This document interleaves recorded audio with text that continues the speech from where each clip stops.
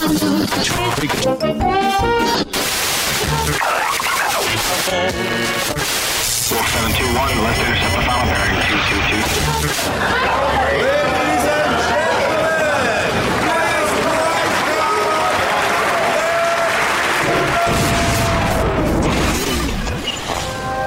Bienvenue. Welcome. Party people in the house. Welcome to the real world.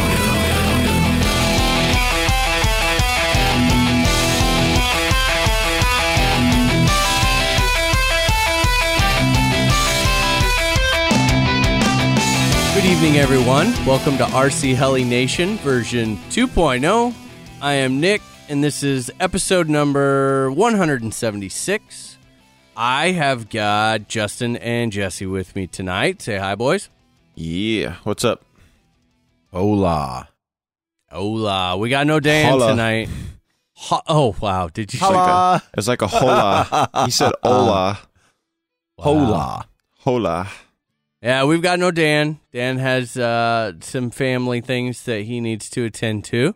Came up at the last minute, so we wish him the best there. And we are going to just take the reins and run with it, which is usually pretty scary. But We got it. We just try to steer a little bit. we'll figure it out. So let's see. I'm gonna leave it up to you guys. Pick who would like to go first. I want to know what Jesse did. Oh. Okay. Is that a vote or is that a decision? I've roll with made it. the executive decision here. You're gonna roll with it. Okay. Oh, this is good. So I just want to start off by saying I'm not taking a no fly. I am taking a no buy, and I am not taking a no sim. Just Nice. just get that right out, and just start You it got off the with that. sim in. 2 out of 3, not bad. Yeah, 2 out of 3, and didn't spend any money this week. I'm saving up for something bigger. That's what I keep telling myself. Just keep pocketing it, and then I'll buy myself something real nice one day. So last weekend was supposed to be, the weekend. Everything was ready. All the helis were ready. Head out to the field Saturday morning, and the weather was almost exactly what I had expected. Exactly almost what the forecast called for. It was sunny, about 55 degrees, but there was one small detail that was left out, and that happened to be the freaking wind. Oh, It was horrible. I mean, it honestly reminded me, and now Nick kind of knows, when I was in Pullman, and I'd say, man, I always have to deal with the wind out at my field, and some days it's so bad it'll blow your hat off your head. It was that kind of wind here in Bellingham. In fact, it was so bad that I was going out there. I did only do one flight, so I was going out there on my flight that I did Your one flight. on Saturday. But well, hold on, dude, it was bad. it was bad. So Oh, I know it was the same down here. yeah, so I go out there and I start spooling up the 7HB, and like I always do, start the heli in normal mode and then flip into idle up right away. Soft starts great on the Contronic. And so as it's spooling up, I go right to mid stick, and it's just sitting there, and I'm watching the heli, and it starts to tip over. Yep. The wind was just horrible. So I had to hold like a solid -3 degrees of pitch to just keep the thing on the ground and keep it from tipping over. So what did that flight look like? Looked horrible. I entered, so right when I started flying, pick the heli up off the ground, turn it side in, and I typically, one way that I guess I enter a flight is just to do an aileron roll 90 degrees and kind of push the heli right away from me. And I did that, popped it up, and went full positive, so the skids are towards me, so went full positive to get the heli away from me, and the thing just hardly doesn't go anywhere. It's just like, it's still in the exact same spot it lifted off the ground.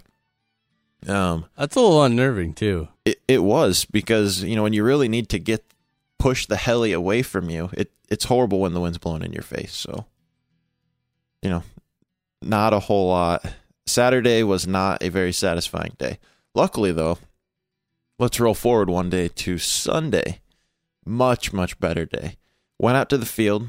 Didn't make it out there till about 2 o'clock, 2:30, and stayed for hour and a half. Got in 10 flights and got the chance to burn some nitro, which is what I said last week I was going to do. So I did follow through on that. It was awesome to get the N7 going, get the 7HV going. Didn't work on a ton of the proficiency stuff. Kind of after Saturday, I really just wanted to go out there and throw the heli around a little bit. Now, there was one thing on Sunday that was a big eye opener. I'm sitting there 8-9 flights in, and I'd been tuning a little bit throughout the day. I didn't bring my laptop with me. I typically, with the V-Bar now, will just use the little field programmer, or I don't know what the official name for it is. The Mikado football. Yeah, exactly. The little football shaped field programmer. And so typically that's all I carry with me. It lives in my box. It travels to the field with me. So out at the field, it's just super convenient. You can land the heli, walk out there, make your small little changes, change your different banks, whatever, and go take right off and keep flying the heli. And I was doing this throughout the day, but by flight 8 or 9, I was just going, man, I'm not satisfied at all with how my helis are flying. These things, kind of flying like crap, really, to be honest. It was not looking good. Little tail shakes here and there, head bobbles. And so kind of had to regroup a little bit this last week. So this led to basically completely starting over on all my setups and all my tuning on both the N7 and on the 7HV. So that's kind of what I spent the last couple nights doing, was one heli each night, just, plug it in on the bench, plug in the V-Bar, hit the reset button, save the file first, so I kind of have a default to go back to, but hit the reset button and just double check everything. Double check all the setup, double check all the servos are at 90, double check how much collective pitch I'm running, motor speeds, governor gains, everything. So hopefully went through all that stuff that, it really needs to change. So hopefully this weekend, my plan would be to go back through and just start from the ground up. I figure, just kind of thinking back previously with V-Bar, 4 or 5 flights, you can usually get the heli pretty close. Wouldn't you say, Nick? Yeah. Yeah. Oh, yeah. It's flyable. It's beatable once the tail gain, just the main tail gain set now. Mm-hmm. Oh, and the last, probably 3 or 4 of them that I've done. I'll set up a bank switch for 4 different tail gains, and one of them is usually close enough to go right out and hammer it. Yeah, I completely agree. One thing that I did do is I had been using bank switching like a ton. So right when I first started flying V-Bar and got the V-Bars, I didn't really do the bank switching. I just tuned it all on one bank, kept the tail gyro on one of the dials on my transmitter. And then for the last maybe year, I've really gone into the bank switching on the V-Bar. And so now I've kind of decided to go back and take the bank switching out, at least temporarily, just so that I can get that tail tune 100% dialed. Because honestly, it kind of seems like a little bit of a hassle to come back to it. Because let's say I'll go out there for my normal flight and I'm still doing the big right aileron rolls to tune the tail. Mm-hmm. Mm-hmm. And so let's say I go out there and I set the tail gain with that.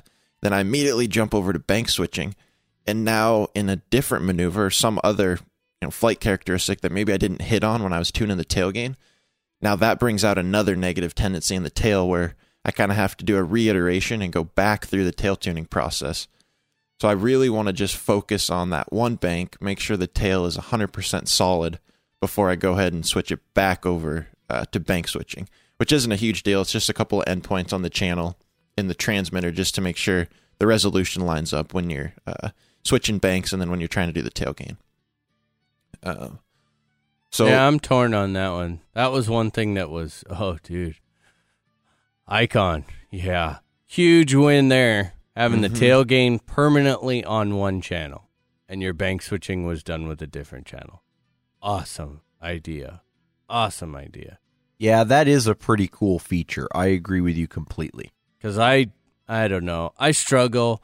Like, I have to bank switch when I'm going to try something slightly different. I mean, I've tried the whole, okay, do it for one flight, change it, go up and do it the next.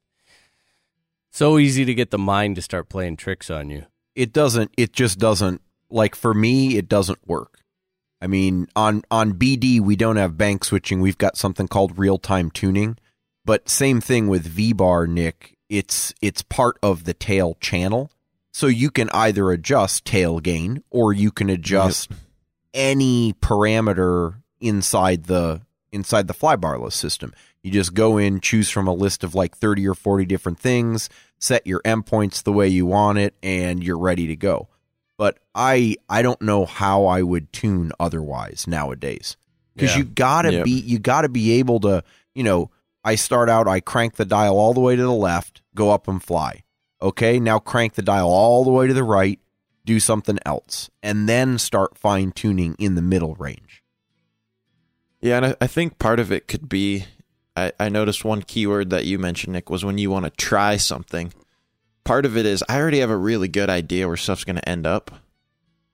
And so I feel like I want to, kind of make sure of that. So double check, make sure the tail gain's going to end up about where I think, or the head gain's going to end up about where I think. And then once I get everything flying, that 90-95%, then switch it back over to bank switching. So you can do that fair. real time. That's absolutely fair. So you can do, I just feel like there's sometimes where a slight tail wag won't come out till you really start getting the head a little bit more dialed in, get more comfortable with the heli. Then you'll go and do something, and you'll see that tail wag or tail kick. And And I think it, like in your situation, you're still flying the same helis you've had for quite some time, so you have a range that a normal operating range. Normal operating range. Whereas, like, I'm doing it differently than you right now because I'm setting up a lot of completely new models. Yep. That I don't. I mean, when I went out there this weekend with the 500, it was like, okay, not a clue. Picked it up. Okay, the head gain does not feel right. I've got some bobbles, but I don't even know if I should go up or go down.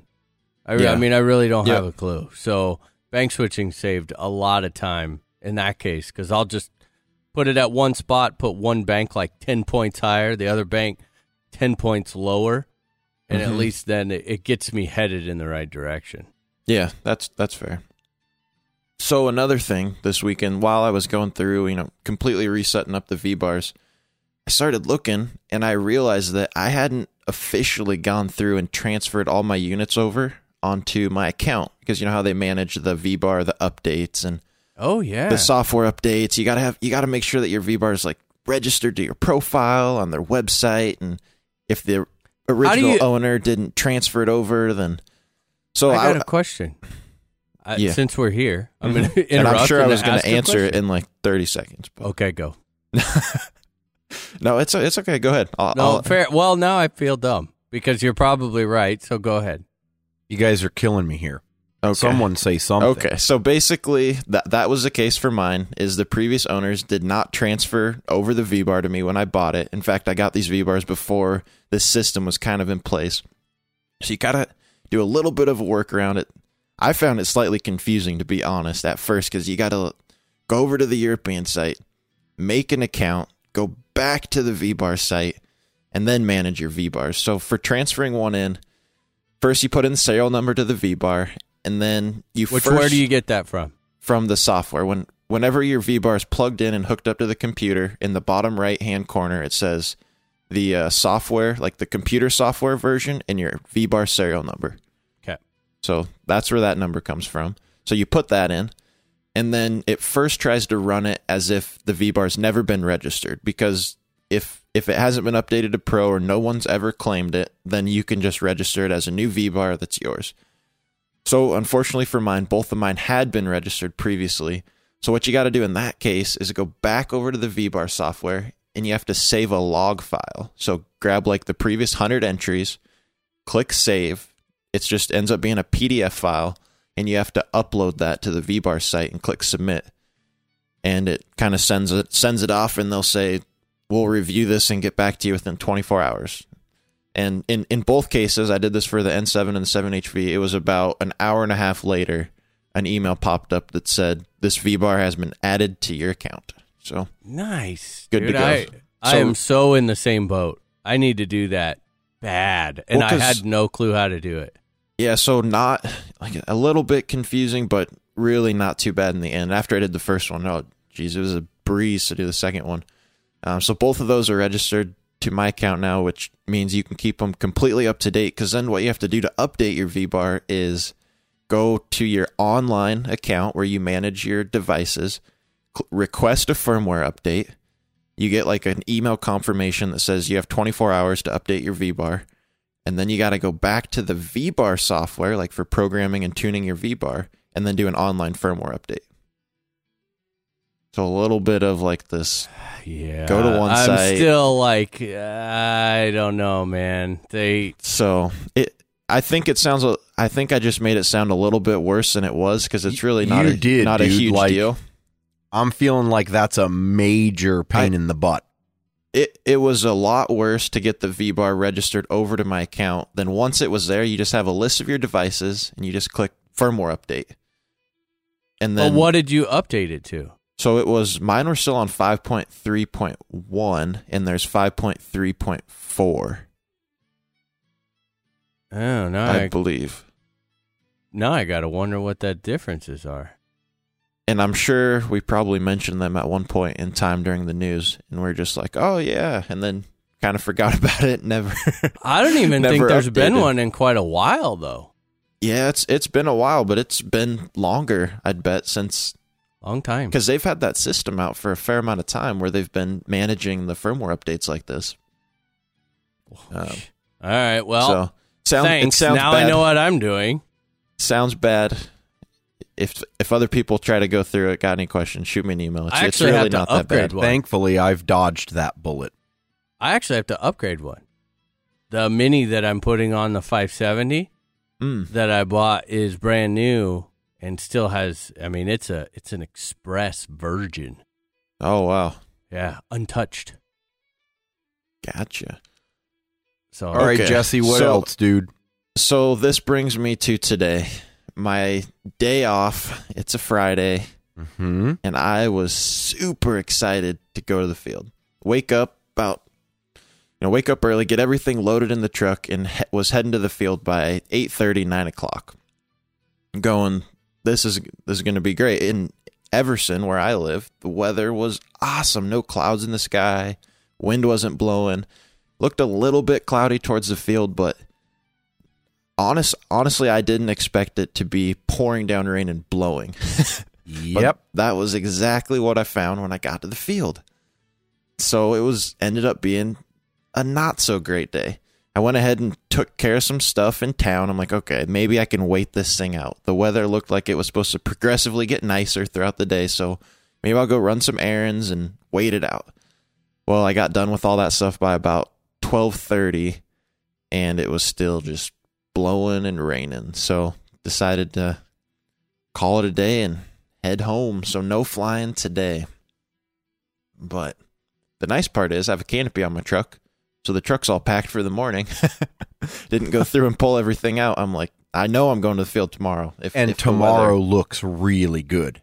no, it does, but it kind of looks like last Saturday, to be honest. It's that Oh, really? 55 degrees, but it's calling for 15-mile-an-hour winds or something like that. So My forecast is saying 0% chance of rain, sunny, no clouds, 5-mile-an-hour wind, yeah, ours is about like that, but just which is like more perfect. wind. Yeah. 10 to 20. Yeah, so closer to 10 is good. Closer to 20 is not. So we'll have to see where it falls. But other than that, I think that about sums it up. I'm just praying for the weather. Oh, and I added 1 hour of sim time. I only got in 2 nights at 30 minutes apiece. Better So- than nothing. Nice, dude. Hey, at least you got back to it, because as of last week, you'd been off it for a week or two, I think. Yeah, right? it was 2 weeks. The 1 week studying for the test, and then the other week just not simming, doing other stuff. So yeah, got back to it for a couple nights, and hopefully ramp back into it. I do got to say, it's still, I mean, the time went by really fast, and it wasn't as structured as I would have liked the sim time, but it was nice to just be back on the sim, and time flew by. So.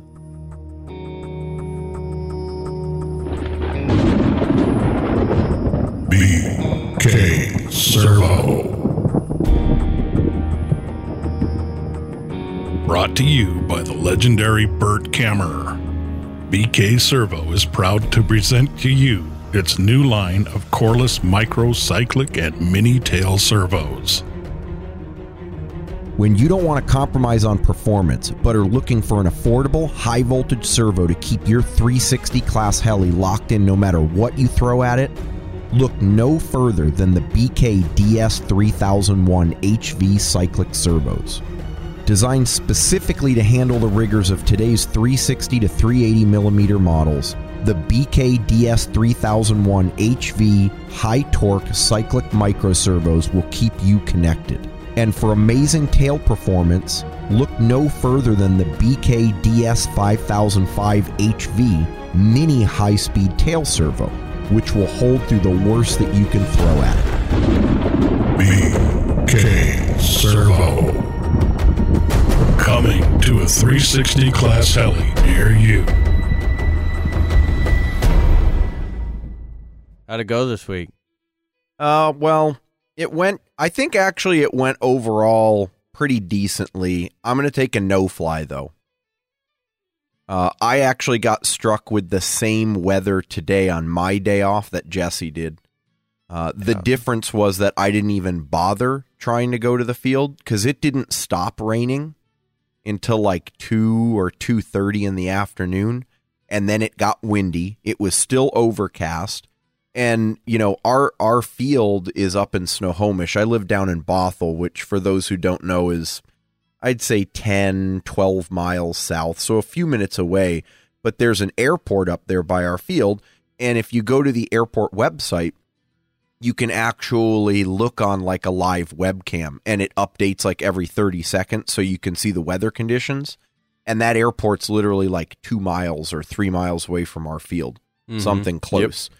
And so looking at it, it was basically raining the entire afternoon on and off. So I just said, screw it. I'm not even going to bother. It'll just frustrate me, which, it aggravates me because most of my Fridays off, I at least am able to get some time in. I'm not a stickler for weather. I don't wait until it's sunny. As long as it's not raining, it's good enough for me. And I was looking forward to this one in particular because, as I mentioned last week, the 14S pack on the TDR took a crap, the Pulse 14S 4500. So I basically grounded my two 14S machines, which are the Speed and the TDR.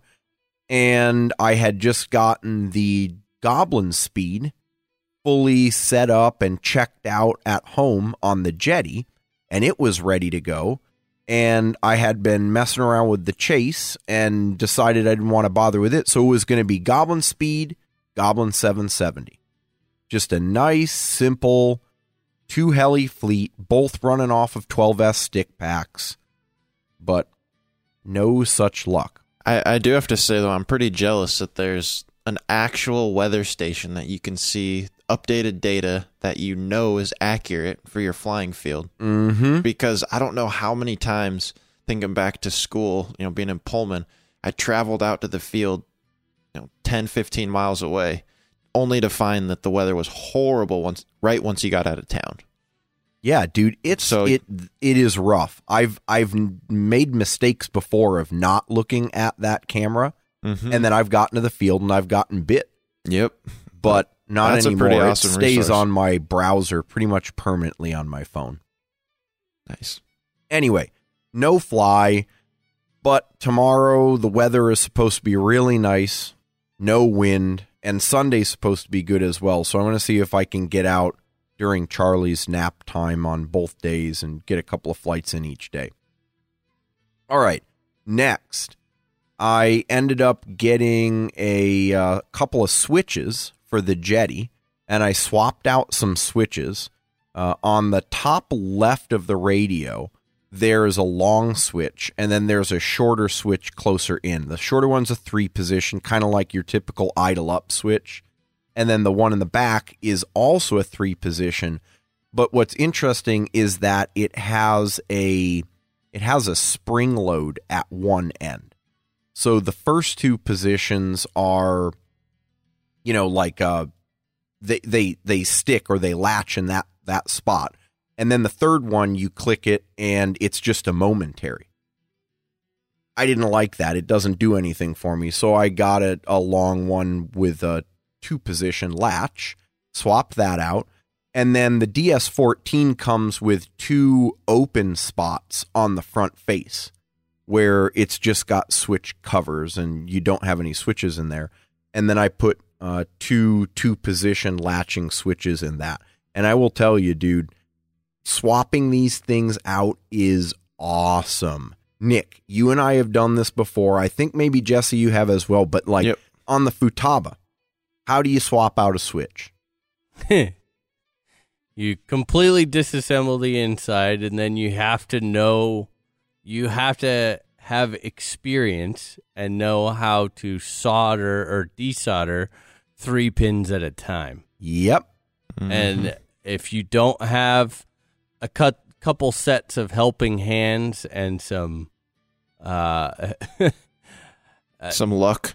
Yeah, some luck and it can just be a big challenge. Exactly. And the Jetty is completely different. All of the switches have little 2-sided ribbon cables. And the switch has a ribbon cable outlet, and then the board, sort of at the top of the radio, has a whole array of ribbon cable outlets. And so all you have to do is find an open outlet, pop the ribbon cable into that, stick the switch into the other side of the ribbon cable, and then run the switch into the front of the radio and tighten down the switch nut. And then the minute you turn it on, it says, "Oh, I sensed that you changed a switch. Is it this one?" And then you say confirm, and then you can go and program and do whatever it is you want to do. Wow. It's friggin' genius. That is pretty intense. I mean, it was, that's dude. awesome. I was ecstatic sitting there like, whoa, wait a minute. I just swapped out 3 switches in like 10 minutes. The soldering, like for me personally, I don't mind doing the soldering, and I can do all 3 solders simultaneously with no help. But you do have to be focused. You don't just go in there when you're half asleep, because you're either going to burn your finger off or you're going to burn something in your radio. Yep. This makes a big difference. So anyway, that was kind of cool. Next up, I got the nutsack. It came in the mail. I got to tell you, it's pretty realistic, as one would expect, given that it is in real. fact a real scrotum. Generally, things that are real are fairly realistic. Yes, exactly. I think I sent a couple of pics to you guys, and Nick's immediate reaction was, "That is so inappropriate and disgusting." I'm like, dude, what the hell is your problem? Yeah.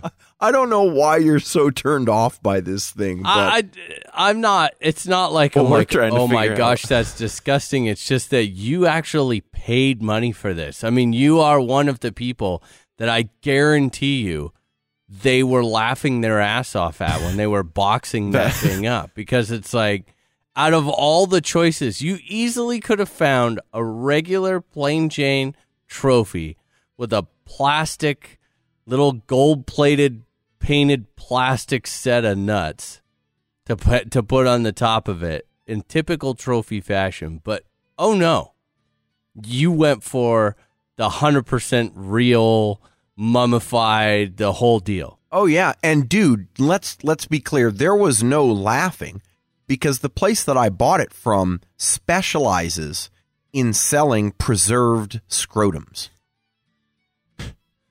Like, that's what they do. And you're a customer. You Yeah. are now on their newsletter list. Exactly, dude. You are getting the updates. And I'll tell you, when they do come back in stock with the one that they turn into a canteen with like a little cap and like a liner, oh yeah. Yeah, see, you need help. That's going to hang off the side of the trophy, and it's going to get filled with hot apple pie.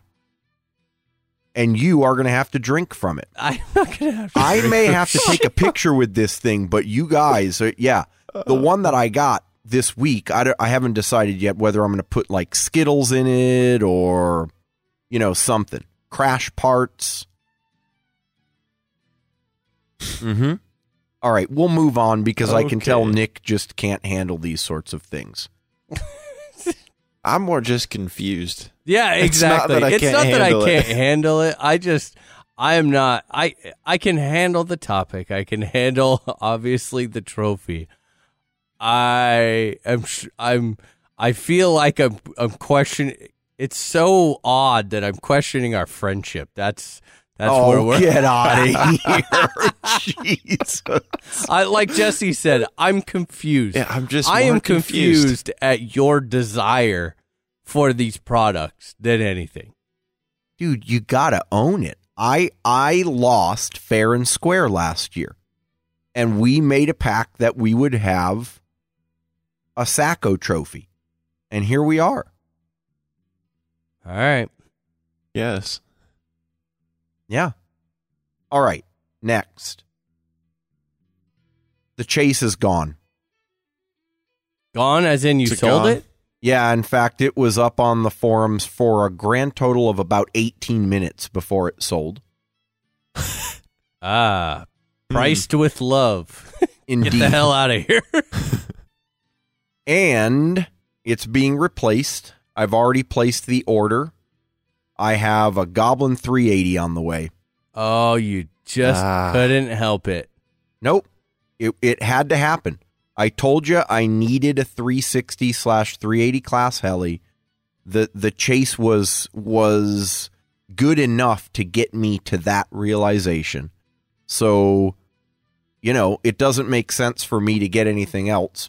Even though I know the warp and the Gowie and, blah, blah, blah, all the other stuff out there is awesome, I would kick myself if I hadn't have gotten the 380 at least to give it a try. And if it doesn't work out, it doesn't work out, but I highly doubt that it won't work out. I've got a yellow and blue one coming. I already bought the servos, so the servos are coming, and the X-Nova motor is also coming. And then I'm actually going to use the Hobbywing 50 amp ESC that I had on the chase, because after doing a lot of research on the forums, most people aren't seeing spikes on like their castles or other telemetry equipped ESCs above 60 or 70 amps. And that's hard 3D. And the X-Nova motor that I ended up going with, which was the 890 kV, not the Turek one, it has a maximum continuous current of 48 amps. So why? Okay, this is something I don't understand. Why do all of these 380 owners, why did everyone put like 100 amp ESCs on there? Because SAB recommended it. If you look in their manual, they say go with a YGE or a Contronic Kobe 90 or a Castle 100. And all these people were convinced that that's what you need. Now, I'm not saying that's wrong. I bet you there are people out there that can throw down hard enough to require continuous currents above 50 amps. Without a doubt. But I sure as hell won't. I don't smack fly. Dude, I guarantee you, I could fly that as hard as my heart is content and have an absolute blast. And I bet you an ICE 50 would work on it. Right. And that's my hunch as well. So, hey, you know well, what? maybe not quite. Jesse, you shut down your 50, right? On a hot day? On a really hot day with the canopy on. Yeah, I have a couple times. Okay, so maybe borderline because it is just a bit bigger. But again, Anyway. Jesse flies a lot harder than I do. Yeah, So no, I that's don't fair. really feel all that concerned. And if it turns out that it's getting really warm and I need to trade it up for the next size, then fine. But the Hobbywing 50 amp is an amazing ESC. It's got a great governor. It performs awesome under a variety of different head speeds. And it's got a 7 amp continuous BEC. That's a no-brainer to me. I completely agree. I mean, I would far rather run. See, I'm just different as of this last couple of years. It's like I don't want to run anything bigger than I have to. I'd rather keep it smaller and lighter. And Yep. Exactly, dude. And that's why, I mean, this is a 50 gram ESC. All of the hundreds are like 65 to 100 grams, depending on the brand. Well, I mean, the Contronic Kobe 90 is only 62 grams, but it also costs like $220. The Hobbywing 50 amp is $50. And I already had one. So Yeah, that's, no-brainer. you know, Yeah. there's no argument for me. I'm going to try to keep it light initially just to see how it goes on the SAB 380 blades. And that also means that for the time being, I'm going to give the OptiPower 1400 packs a try that I had for the Chase. Now, a lot of people are saying 18 to 2200 is what they think is ideal for this heli, but they're also flying what they at least claim in text to be hardcore smack 3D. yeah, I such don't a know. weird balance of oh yeah, no, those packs are perfect. Well, but they make it heavy. Well, I don't even notice it at 3,900. Yeah, exactly. At 4,000 RPM. Anyway, that's I had to do it. I do not want to screw around with crap this season. I want a heli that is reliable, that's going to fly when I want it to fly, and once I finish the tuning, it is there when I need it. I've got too much crap to do between the proficiency program and getting ready for speed to be dicking around with an unreliable piece of hardware. The only other thing I had was I did sim. I'm up at 10 hours and 15 minutes. I'm loving the sim right Nice. now. I'm Wow. kicking some serious butt on there. I'm feeling more comfortable on it, which makes me feel better when I'm actually flying the helis. The only thing that I was disappointed with this week is a week or two ago, we talked about what's it called? The Heli X version 6 sim. Yep. Last week.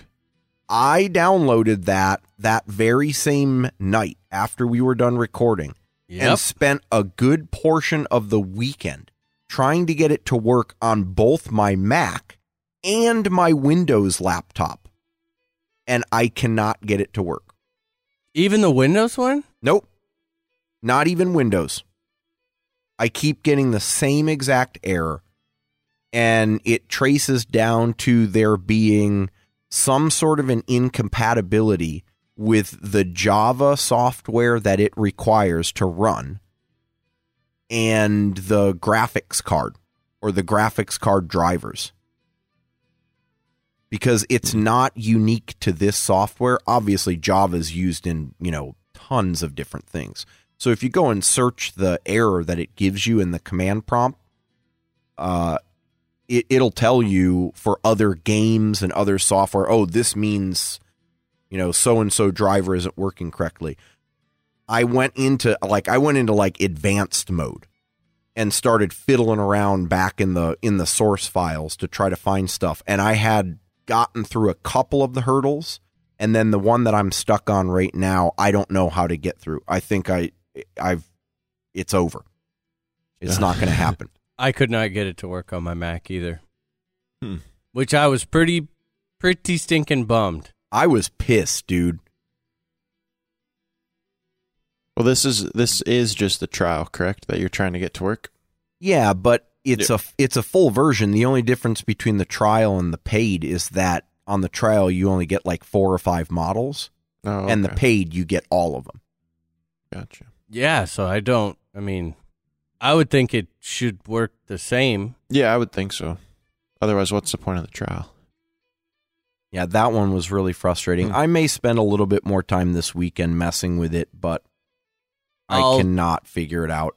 I'll make it work once you tell me how you got it to work. Well, if I get it to work. Yeah, or if anyone can tell me how to make it work, then I'll try it. But I've spent enough time on it right now to where... Yeah, I'm open to suggestions myself. Like I said, neither platform works. So is that it? That wrap it up? That's it for this week. With the crazy schedules that we run around here, having products that can be both technical and convenient is an absolute must. The Revolectrix Dual Power Lab fits that bill perfectly.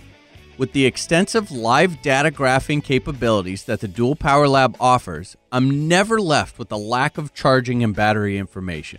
Not to mention, being able to crank out 40 amps per channel leaves me with charge times that even I can't keep up with. So quit wasting precious time waiting for your packs to be done charging. Pick up a Dual Power Lab to step up your charging game. Thanks, Nick. For more information, log on to www.revolectrix, that's REVOELECTRIX.com, then click on the Revo USA store.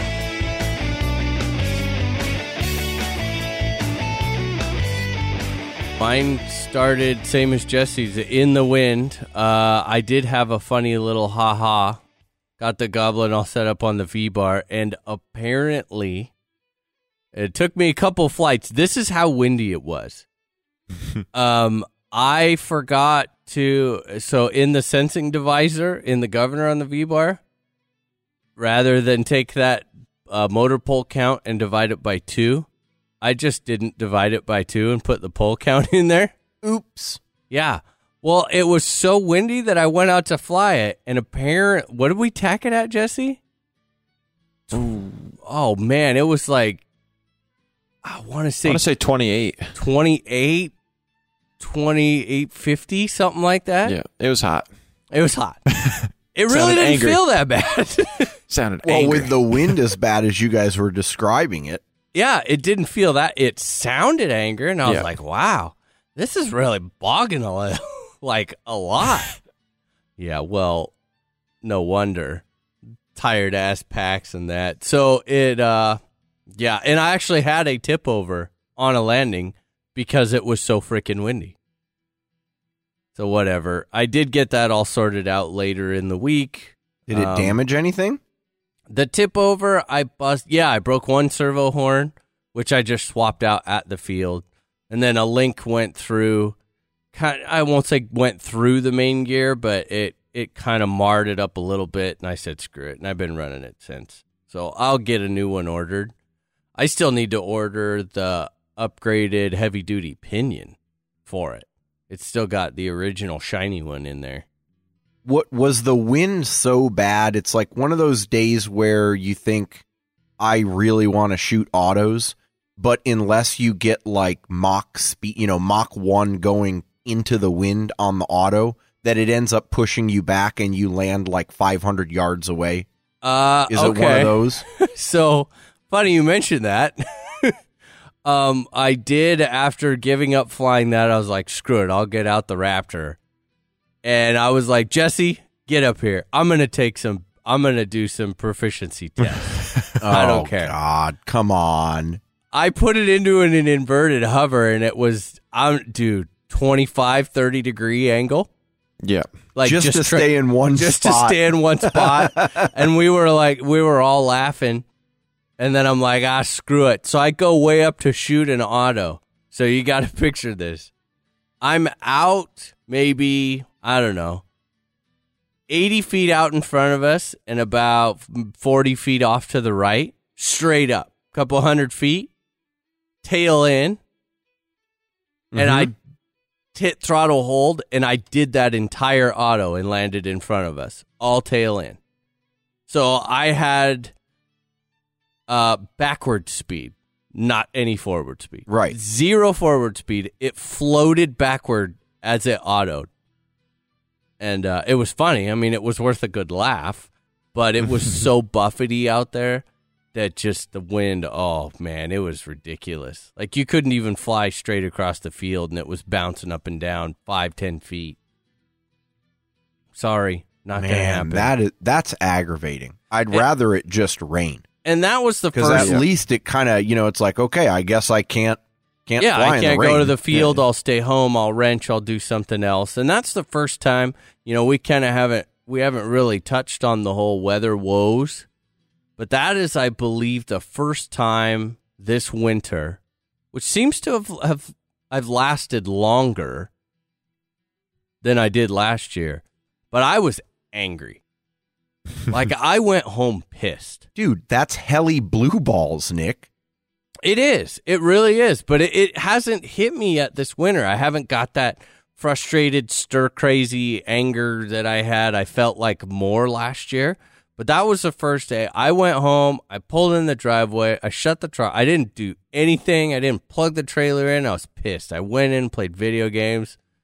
And it was like, screw this. I am tired of this. It's not fair.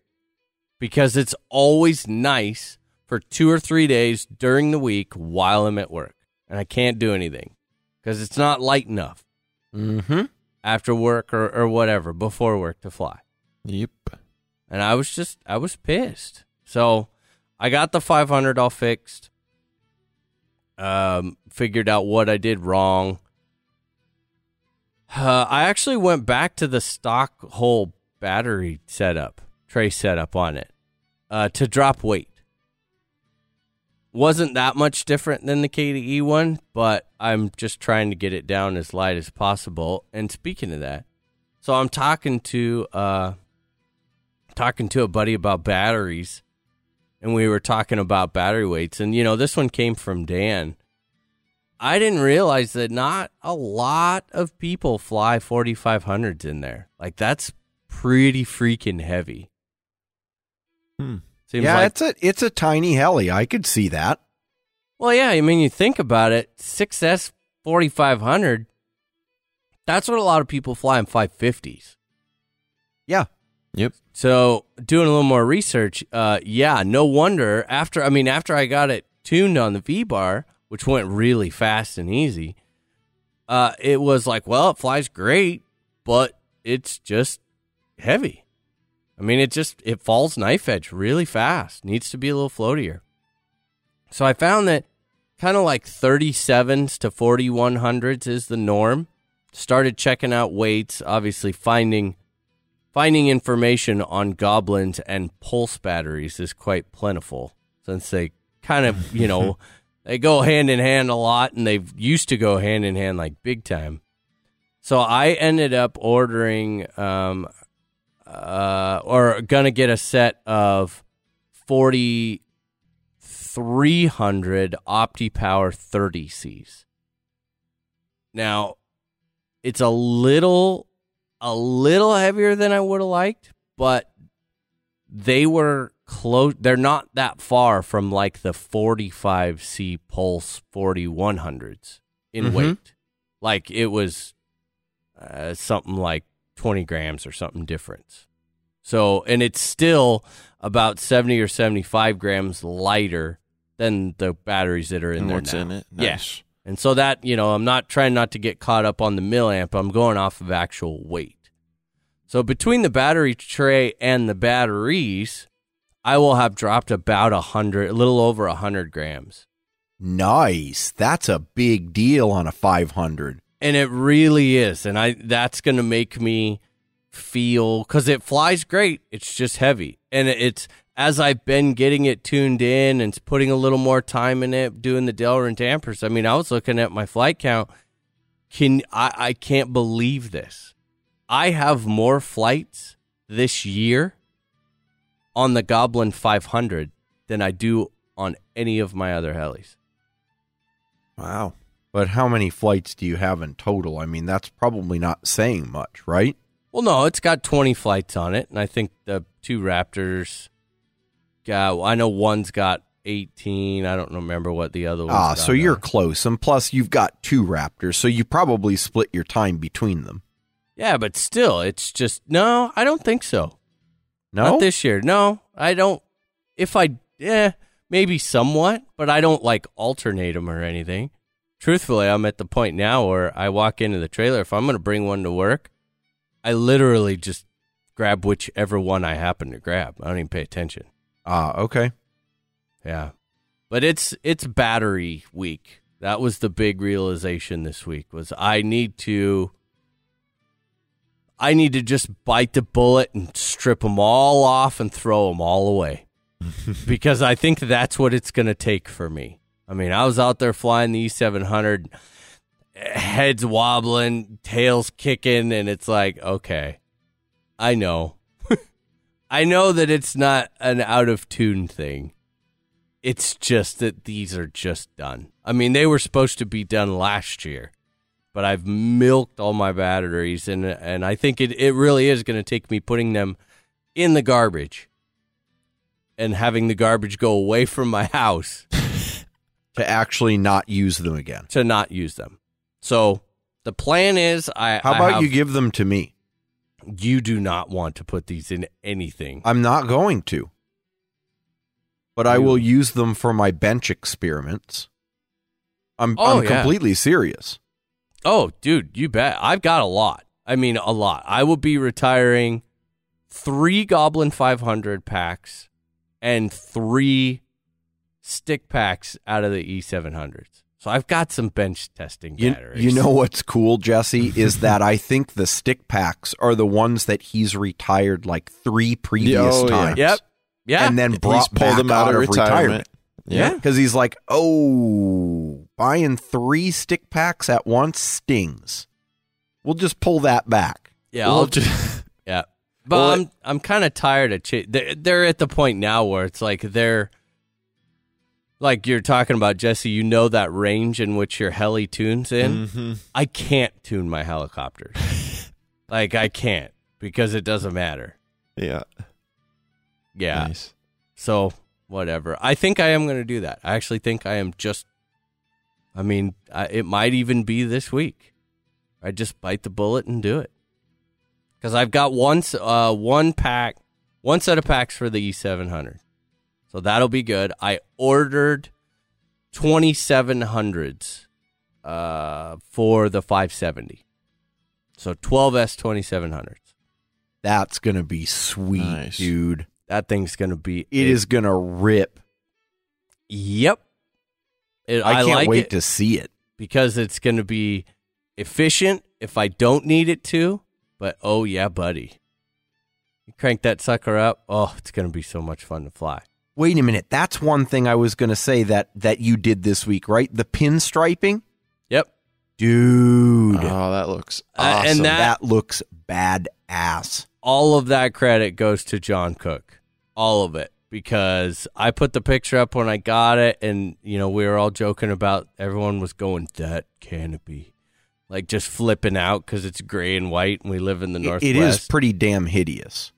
I love it. I think it looks great. I'm not going to say it's the most visible thing, but I love the look of it. The visibility. Okay, I guess those who are not living in the Pacific Northwest, I can appreciate the perspective.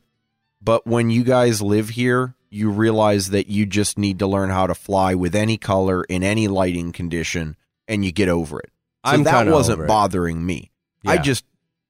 It feels like it feels like a black and white movie. Nah, it's just a very sexy, clean, when you put they give you the vinyl for the tail fin and for the skids. And when you get all that on there, there's just so much white and cleanliness to it. It's like, oh, did you put the vinyls on? Absolutely. Oh, see, I never put the vinyls on. I like all my skids to be just black carbon. No, because you got to remember, I'm a white skid guy. I like white skids. And maybe that'll change. I mean, maybe this is going to be, I don't know, this is a whole new, got to remember, this is a new world for me that I'm just going to really get used to. So we'll see. But the pinstriping turned out great. I just used regular 3M 16th inch wide pinstriping vinyl tape. Where did you get it from? I ordered it off of Amazon. It's amazingly hard to find orange, believe it or not. Yeah, I think I may pick up a couple of different colors just so that I can screw around with stuff. Yep, really easy to use. And then... And it doesn't come off easily, right? No, So No. you can like wipe the canopy down with some Windex or whatever. Yeah. No problem. And then it's really nice, like that. Now the SAB gives you that trim to go around the top of the canopy. Mm-hmm, the mousse. The what? Canopy mousse. Moose? That's what they call it, yeah. Really? Yeah. Wow. I don't have any hair to use any mousse. But yeah, that kind of, as it wraps over the top of the canopy, it's not going to come off because of that around the top. So I dig it. Yep. Let's see what else. Do I want to go to that or I want to go to that? Okay. So I guess we'll stay there along the lines of the stickerage. So I get this package today from Ninja Wrap. You guys saw the pictures. Mm-hmm. Oh, yeah. They have completely outdone themselves this time. They made us some pilot stickers for all of us, some RC Heli Nation ones, some other decals, and what you guys didn't see in the pictures, they also sent me some skid decals for the 570 and vertical fin. Nice. So I'm just, these guys do phenomenal You guys are work. incredibly badass. Yeah, that is Thank so you awesome. very much. And the quality of these stickers is just awesome. These pilot stickers are so cool. And if you guys, seriously, go to our Facebook page, look at what's on there. I see no reason why you can't say, I want that sticker with my citizen number in it. They are the sickest looking stickers I've seen. I mean, they are awesome. I'm going to actually probably order a huge pile of them. For all of my helis, I want those pilot stickers on because that's how cool they are.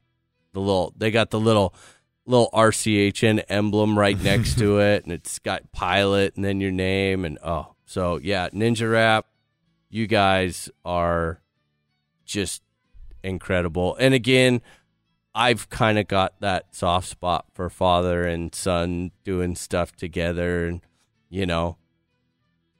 dad's teaching his son how to do it, and that just makes it all that much better. That's what this hobby's about.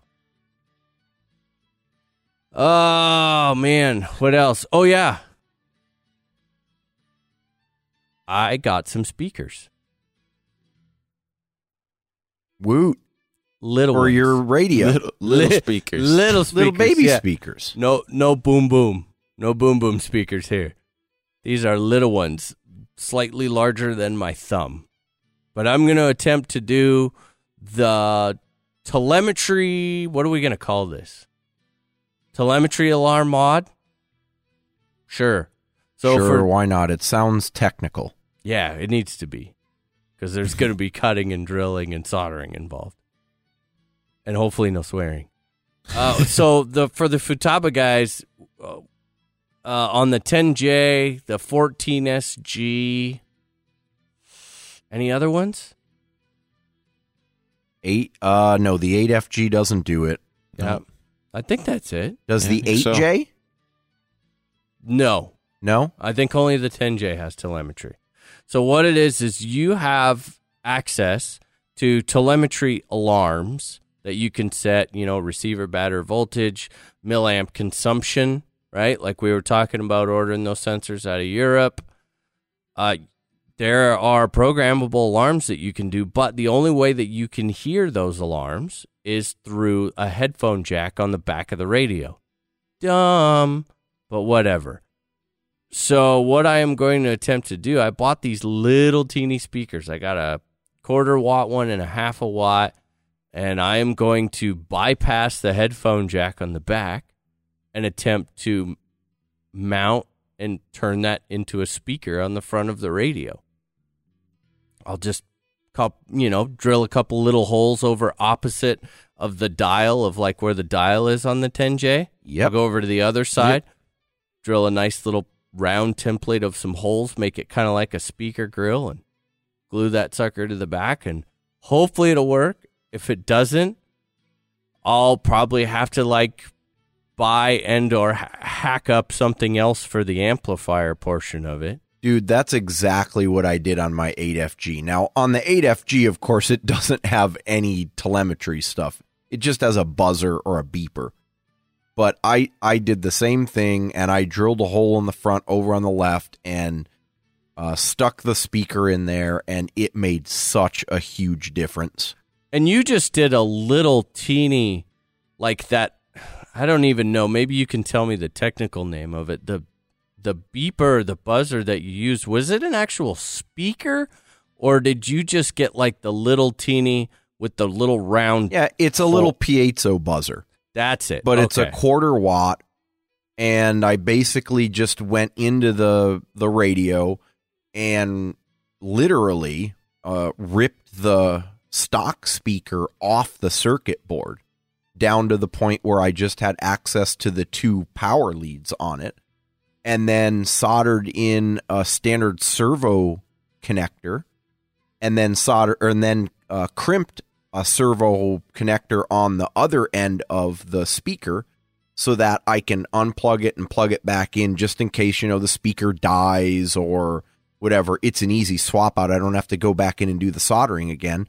And then I cut a little ring of 3M gray, put it around the speaker so there was a hole in the middle for the actual port, and then stuck that to the inside of the radio over the hole that I drilled.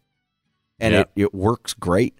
See, I went with an actual speaker because you can command the telemetry to call out the voltage. Yeah, exactly. And I think that makes perfect sense. So you can actually hear them say 5.5 volts or whatever. Yep. And my buzzer will obviously not do that.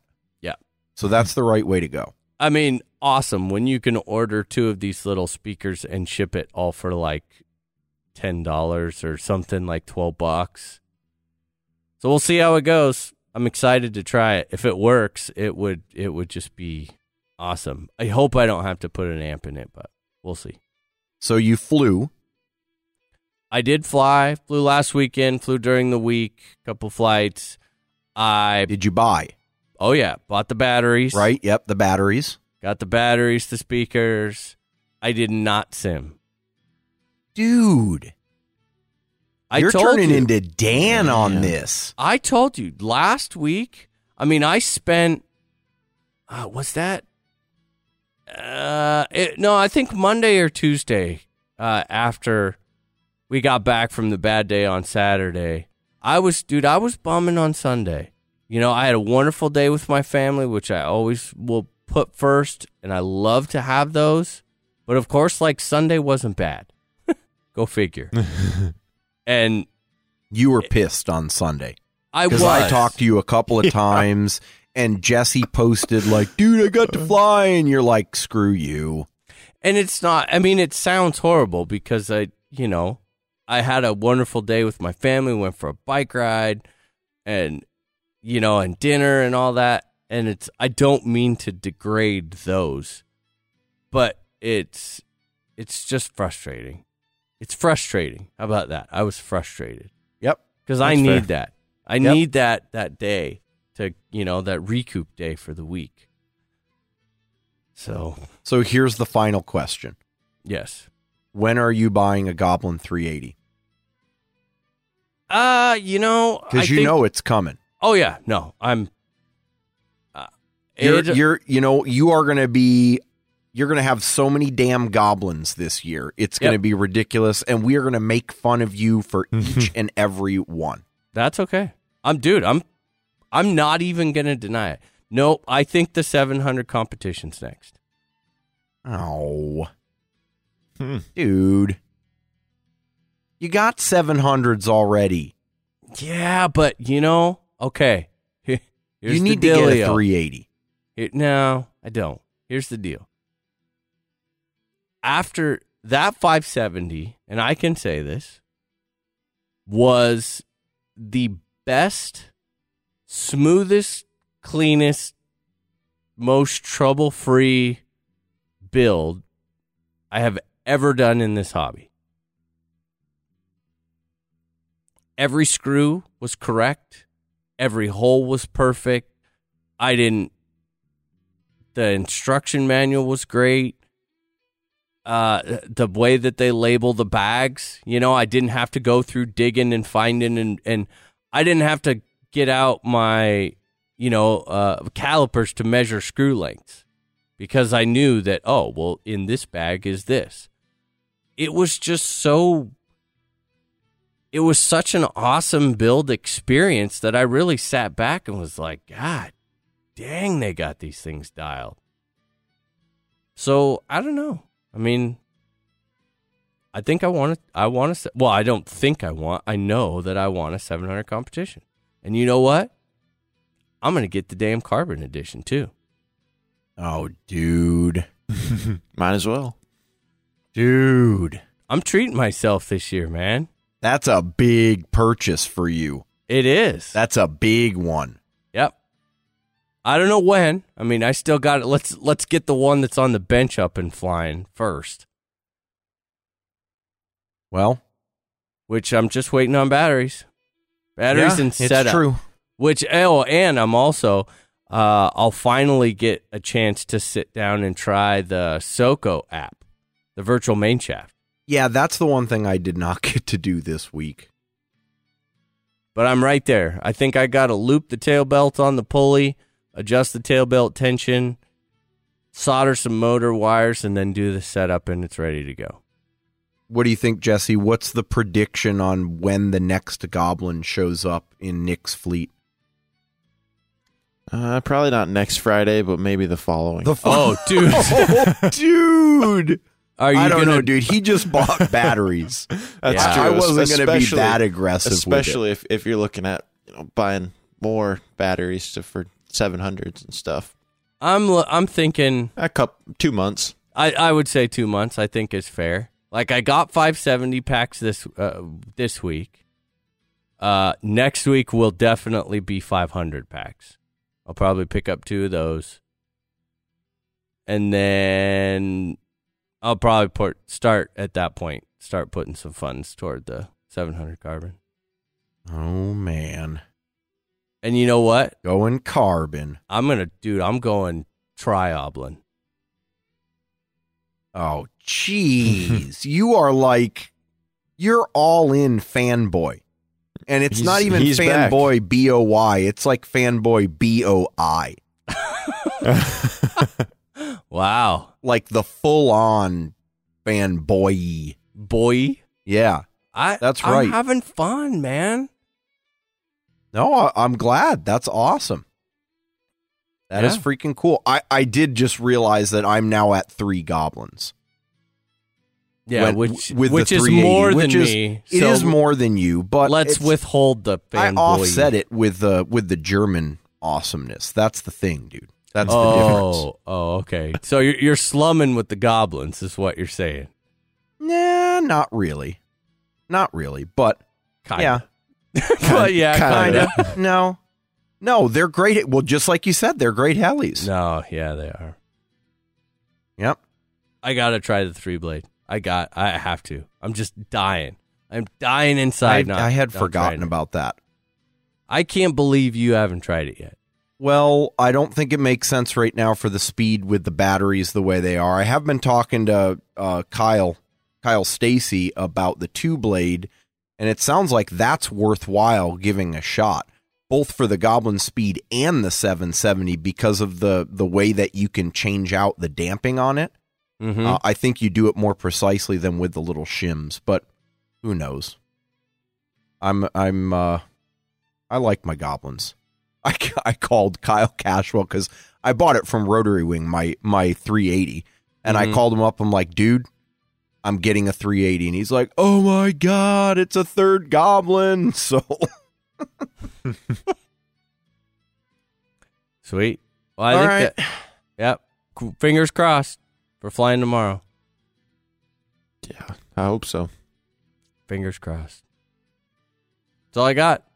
news. Does anyone have Zero. news? It's kind of why we talked longer, huh? Because, Well, we talk longer because it's us. well, that's true, but if we had a shload of news to talk about, we probably could have curtailed that a bit. Probably. All right. I do not see any news. Yeah. Jesse, you want to make up some news? We could try to make something up. Yeah, let's make up something really crazy. Jesse bought a new heli. Oh, Wow. Man, that hurt. rough crowd. Yeah. Ouch. Rough I didn't crowd. laugh, Jesse. That's okay. Congratulations, Me neither. Jesse. Dan has bought a new one, and you Dan. have not. That Dan is has true. bought a new heli. I saw a picture of the box. I did as well. Yeah, It we don't was know if pretty there's a heli sight. in there. Just when you thought that the guys at SoCo Heli Tools had pushed setup methodology to the absolute state of the art, they come out with yet another innovation. In combination with their SoCo Helical, which fits all sizes and all brands of helis, they've recently announced the SoCo Heli Tools mobile app. This app greatly simplifies your setup by completely eliminating the need for a level working surface or main shaft. Available in stores soon for Android and Apple devices, this new mobile software will do everything that your original SoCo kit did, but with the added benefit of all measurements, calculations, and directions in one easy-to-use app. When you're ready to kick it up a notch with your heli setup, visit the SoCo team at www.soco-heli-tools.com and check it out. SoCo Heli Tools. Next generation setup. Now, we have been very much so looking forward to doing this. We let a couple of them build up a little bit, and then things got a little hectic. We had to get a couple other things in there with the game show and everything, but we have some questions. So thank you to everyone who sent your questions in via little audio clip. We love the idea of this, and we hope to continue to grow it and keep doing it. So if you guys like it, feel free to send these in. We're going to throw these in just kind of randomly throughout even just the normal episodes. We don't have to wait for an entire episode to do it. So first one up, we have Ryan Millam. Ryan's got a question for us. So let's say we take a listen to that and then see what you guys think. How's that sound? Ready? All right, let's do it. Hey guys, my name's Ryan Milam from Norman, Oklahoma. With the last week's episode, or the week before last, we were talking about, what brands are gonna be around for a long time, and I thought Miniature Aircraft would be one of those brands, and I currently have one complete miniature aircraft airframe, the Whiplash 700. Not the newer one, just the X, not the EX. And then I have another one that is up in the air and flying. It's got some incredible electronics in it. And the thing is I've been tempted to sell both of the airframes and get a Logo airframe. I currently fly a Logo 690SX. I have a Goblin 500, but I have about 5 of each part for the miniature aircraft Whiplash, so I could continue to fly it for a long time. The thing is that the value has gone down tremendously since MA has gone out of business, and I'm really tempted to try to sell both airframes and get, whatever I can for them, and just buy another airframe, either a Goblin 700 or maybe a Logo 700 Extreme, and throw my electronics from the Whiplash in that. what do you guys think? I mean, I'm thinking the most I can get is, $600 tops for both airframes with all the parts that I've got, 3 or 4 brand new canopies, and now that I have a logo, I really have fallen in love with it, and I'm liking the Mikado, and I'm also liking the Goblin 500, so what do you guys think I should do? Should I keep flying it? I've got plenty of parts, or should I sell the airframes and everything, miniature aircraft that I have, and buy a new airframe and throw the really nice electronics I have in my Whiplash now into something new? Thanks for hopefully taking my question, and keep doing the show. I listen to it every Monday. It's my favorite day of the week. That's a tough one. Yeah, this one's really what a bad spot. I mean, we've all been there. Yeah, dude, I've got a Min-Air airframe sitting here right now with a bunch of spares hanging on the wall. Now I don't fly it, and so okay, I'll take this one to begin with, and hey, Nick, his last name is pronounced Milam, I think. Milam. Okay. Yeah. But that's what we do. We screw up last names. So, Ryan, that's a great question. I loved my Min-Airs when I was flying them. My problem with this is a personal thing for me. I don't like holding on to airframes that aren't being supported currently because I feel like that's going to temper how I fly them. Now, if you've literally got like 5 sets of spares and you could rebuild the heli multiple times if you crashed it, then I'd say go for it. If you love the models, if you think they fly well and they're worth holding on to, then fly them until you can't fly them anymore and then eventually swap over the electronics. But if it's one of those things where you've only got maybe 1 crash worth, if that were me, I'd feel like I would fly more reserved, or I wouldn't fly it as much for fear of crashing it and then ultimately bringing that heli to an end. Yeah. Man, I don't know. Jesse, what do you think? So I got a couple thoughts on this, because to me, just from listening to the question, I'm getting the vibe that he's already kind of moved on. He's looking towards a new heli. He's talking about pulling the electronics out. In fact, he's already running numbers on what he thinks he's going to get for the miniature aircraft model. So in kind of in my opinion, and like you had mentioned, Justin, since it's not supported anymore, I feel like it's got to be something that you're really attached to hold on to, because otherwise what's the point? Why are you hanging on? It's got to be that heli that you absolutely love. You have some sort of I don't know, just some sort of attachment connection where you're like, this is my heli. I'm just going to fly the thing till I cannot fly it any longer.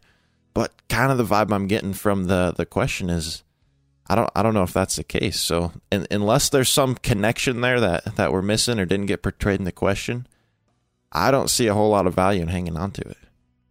All right, so I'll play devil's advocate in this, and I think the biggest thing, Ryan, that you need to ask yourself is what are you trying to get out of this?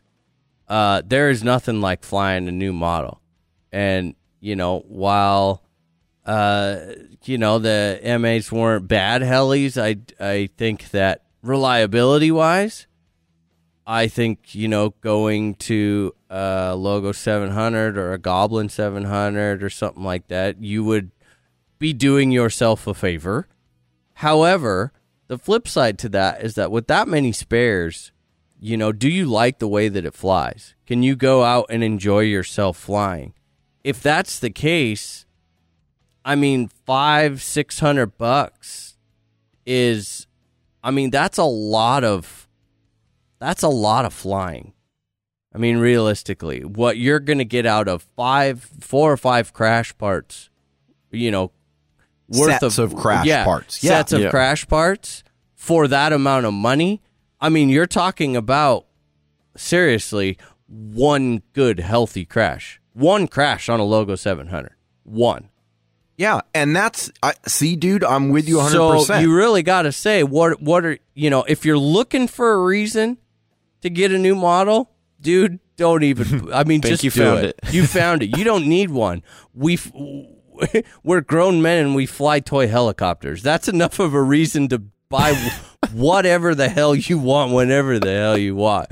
You don't need to justify it to us or to anyone else. If you want me to tell you that's what I think you should do, then do it, because you only live once and it's fun. And I can so relate to that, because right now I'm living it. I'm having fun doing it.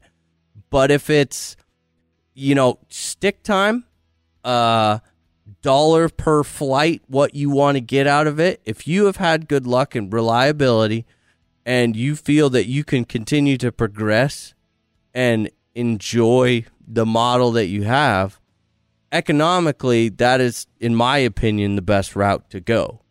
But that's not always, you have to have your head in the game. This whole flying, everything we have and do is about having your head in the game. And it's, what can I do to constantly keep things fresh and keep me excited about the hobby and keep me wanting to get better or wanting to do this or that.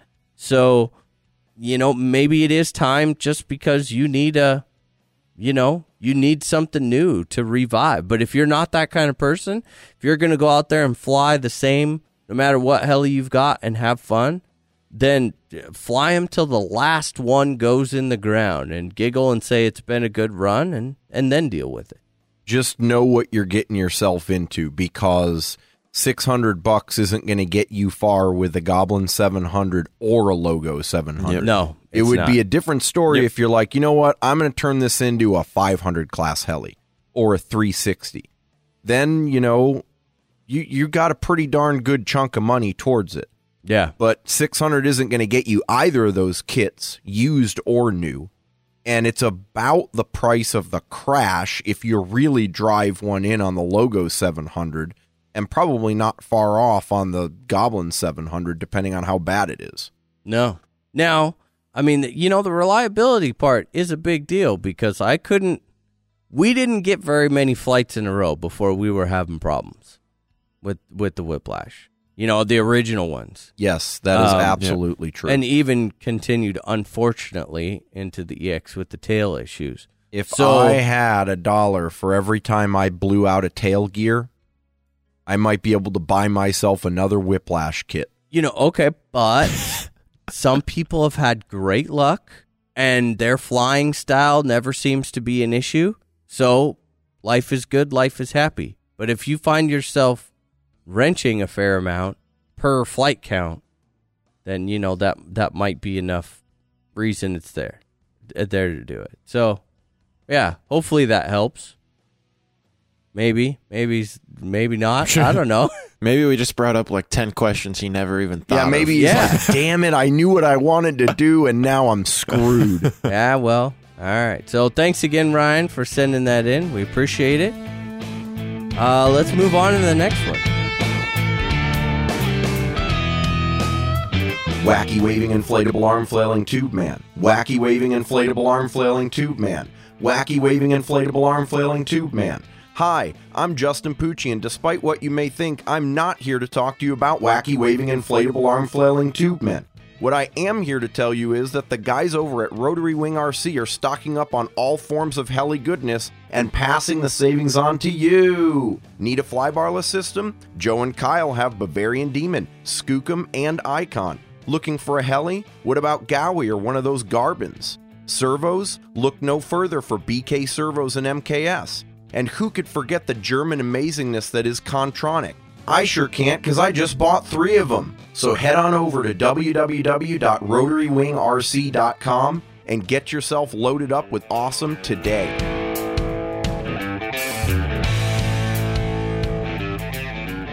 Rick Nixon. Yeah, I love the name, Rick. Justin's just, God.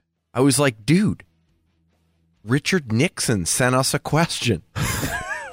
That may be offensive to certain people, so, take it how you will. But, yeah, let's hear what Rick has to say.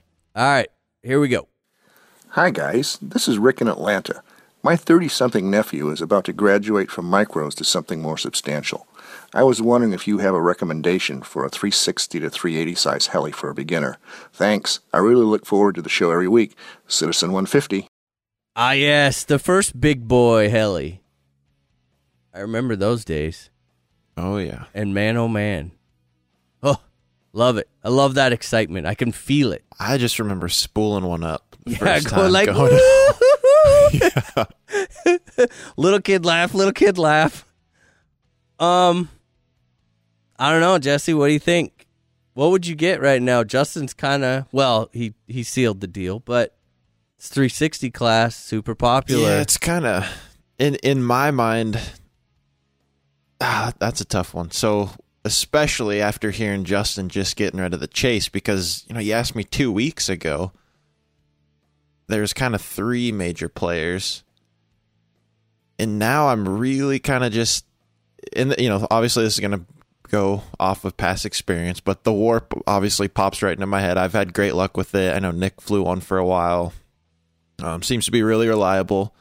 But now with the Goblin 380 coming out, that's another real contender that you got to consider. And I don't know price-wise, maybe Justin can I'll hit talk on this, all about price-wise. the prices, you got to look at, okay, so coming from a micro, how active are you on the sim will probably lead to how much do you expect to crash, or I guess how proficient you were with the micro. Yep. So you definitely got to take into account, one, the cost of the kit, because that's going to be your upfront cost.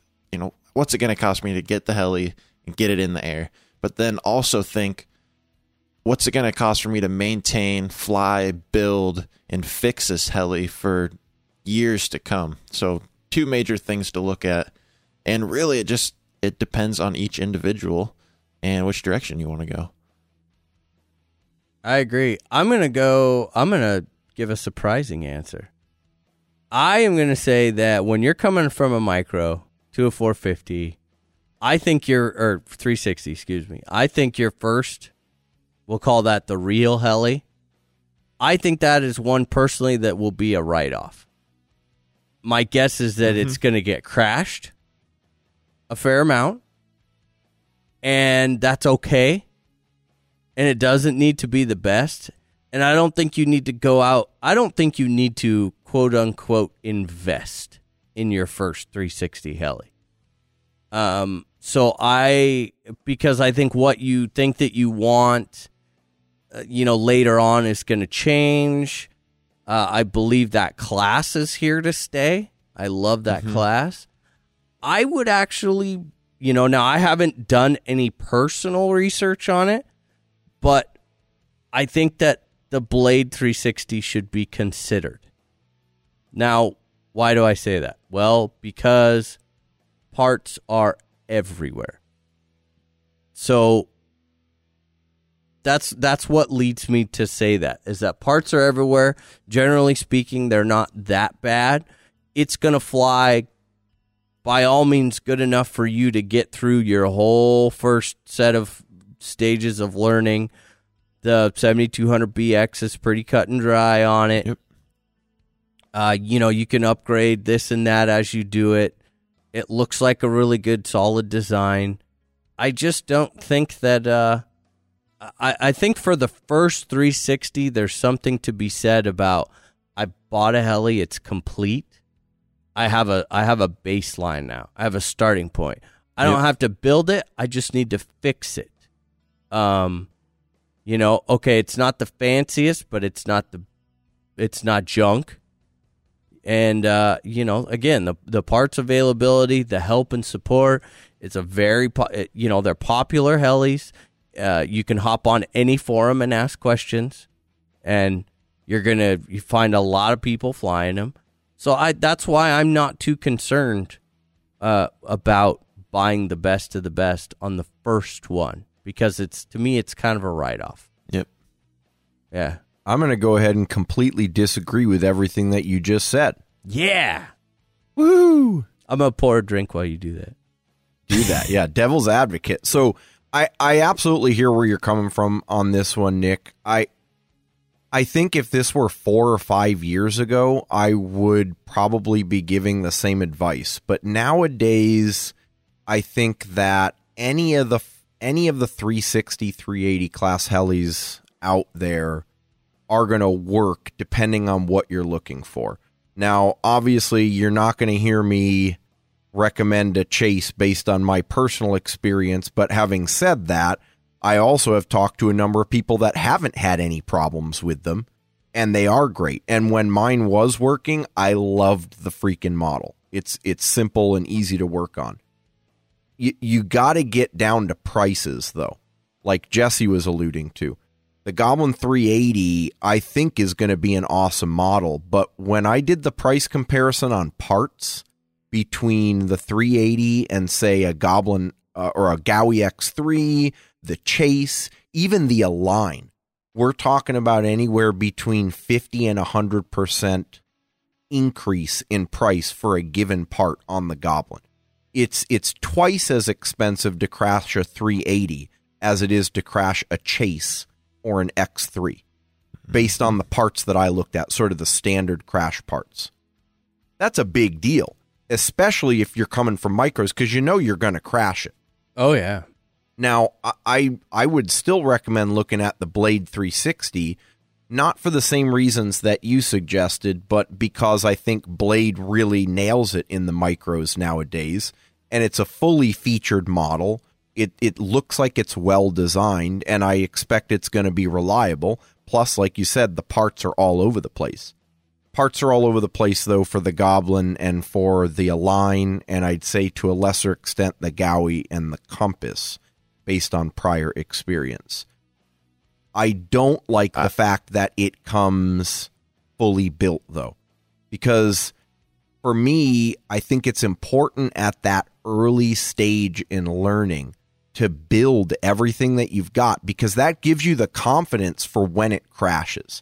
I mean, you guys know back when you first started, even after building it, you'd drive one in and you'd get that reluctance like, oh man, now I got to take it apart and I don't know the thing inside and out, and I'm really new to this and not sure what to do here and there.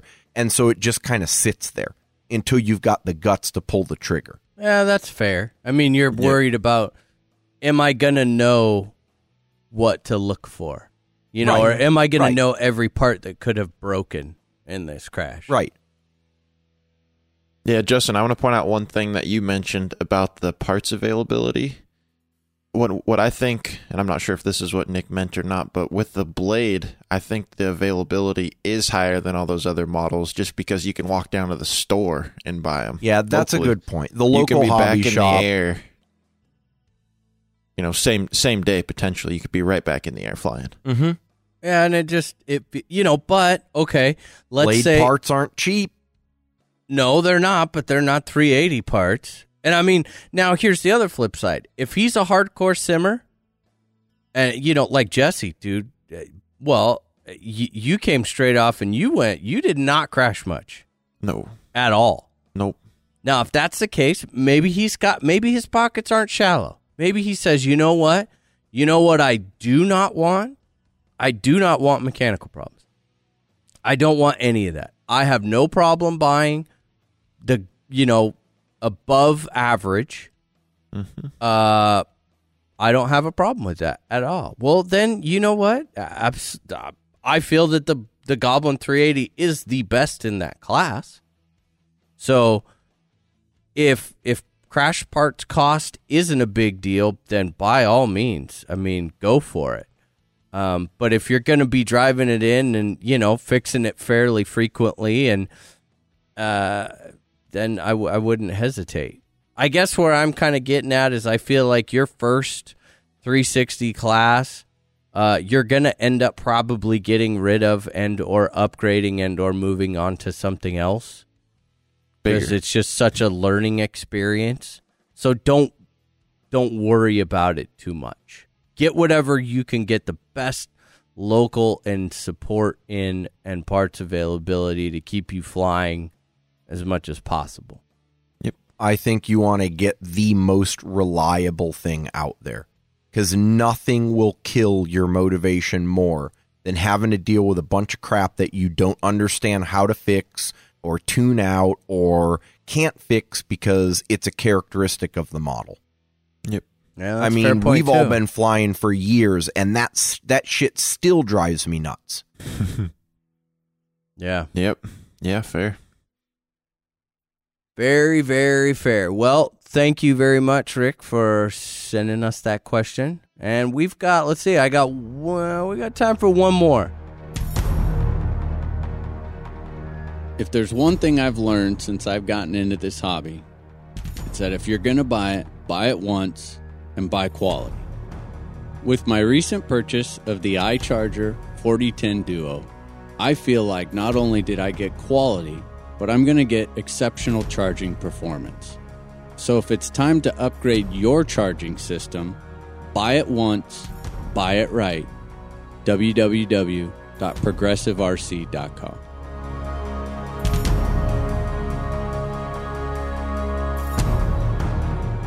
Are you guys ready for this? Yep. Who do All we right. have now? We've got Neil Clayton up with a question for us. Let's take a listen to that and see what he's got to say. Hey, greetings from New Zealand. My question is 6S on a 570 viable? We used to run 6S on the likes of the Align T-Rex 550. This would result in puffed packs and much sadness at the field, boo, crying, basically just overdriving the battery, drawing too much current. Do you think options such as a 6S Goblin 570 are now viable? I'm wondering if advances in ESC and motor efficiency, coupled with a lower frame weight, make that much of a difference, such that this 550 plus machine is now a viable option. If it matters, I'm flying Sport plus mild 3D with the odd awful collective management. I'll call it hard 3D. Yeah, awesome.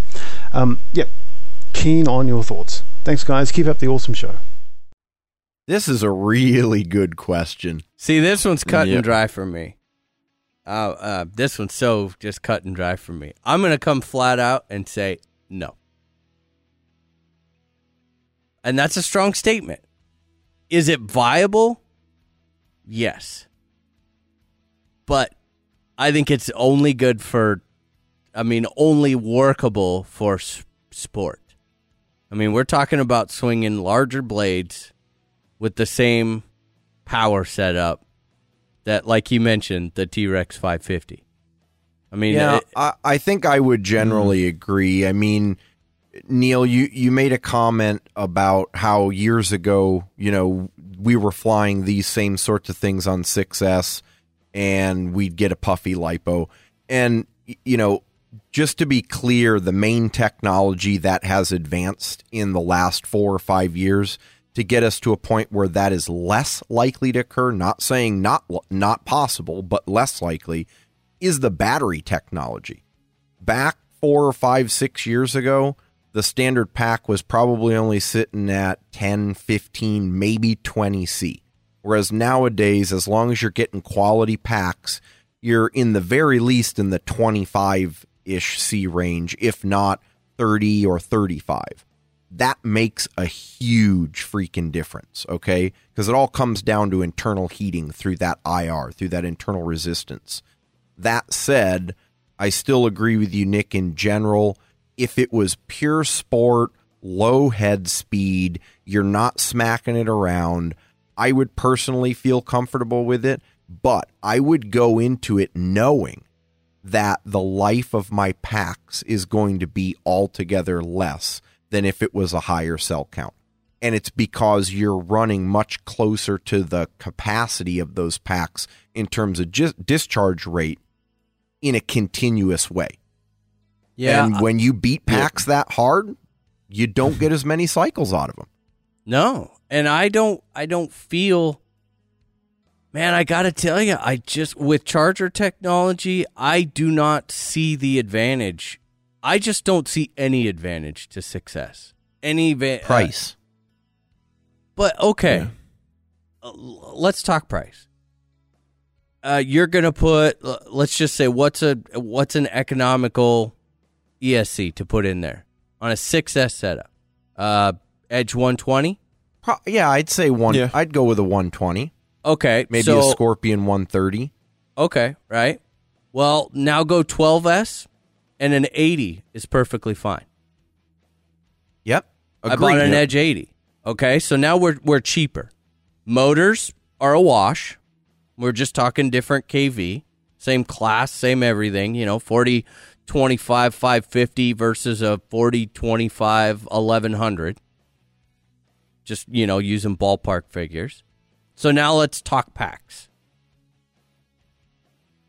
To get decent flight time out of a 550, we'll call it a 3D head speed. 6S 5000s. Anyone disagree? Yeah, 4,500 to 5,000 probably. Right in there. Okay. And which are right around, let's say, 140 to 180 a pack, depending on what the brand is. Let's just say 150. 150, right? Yep.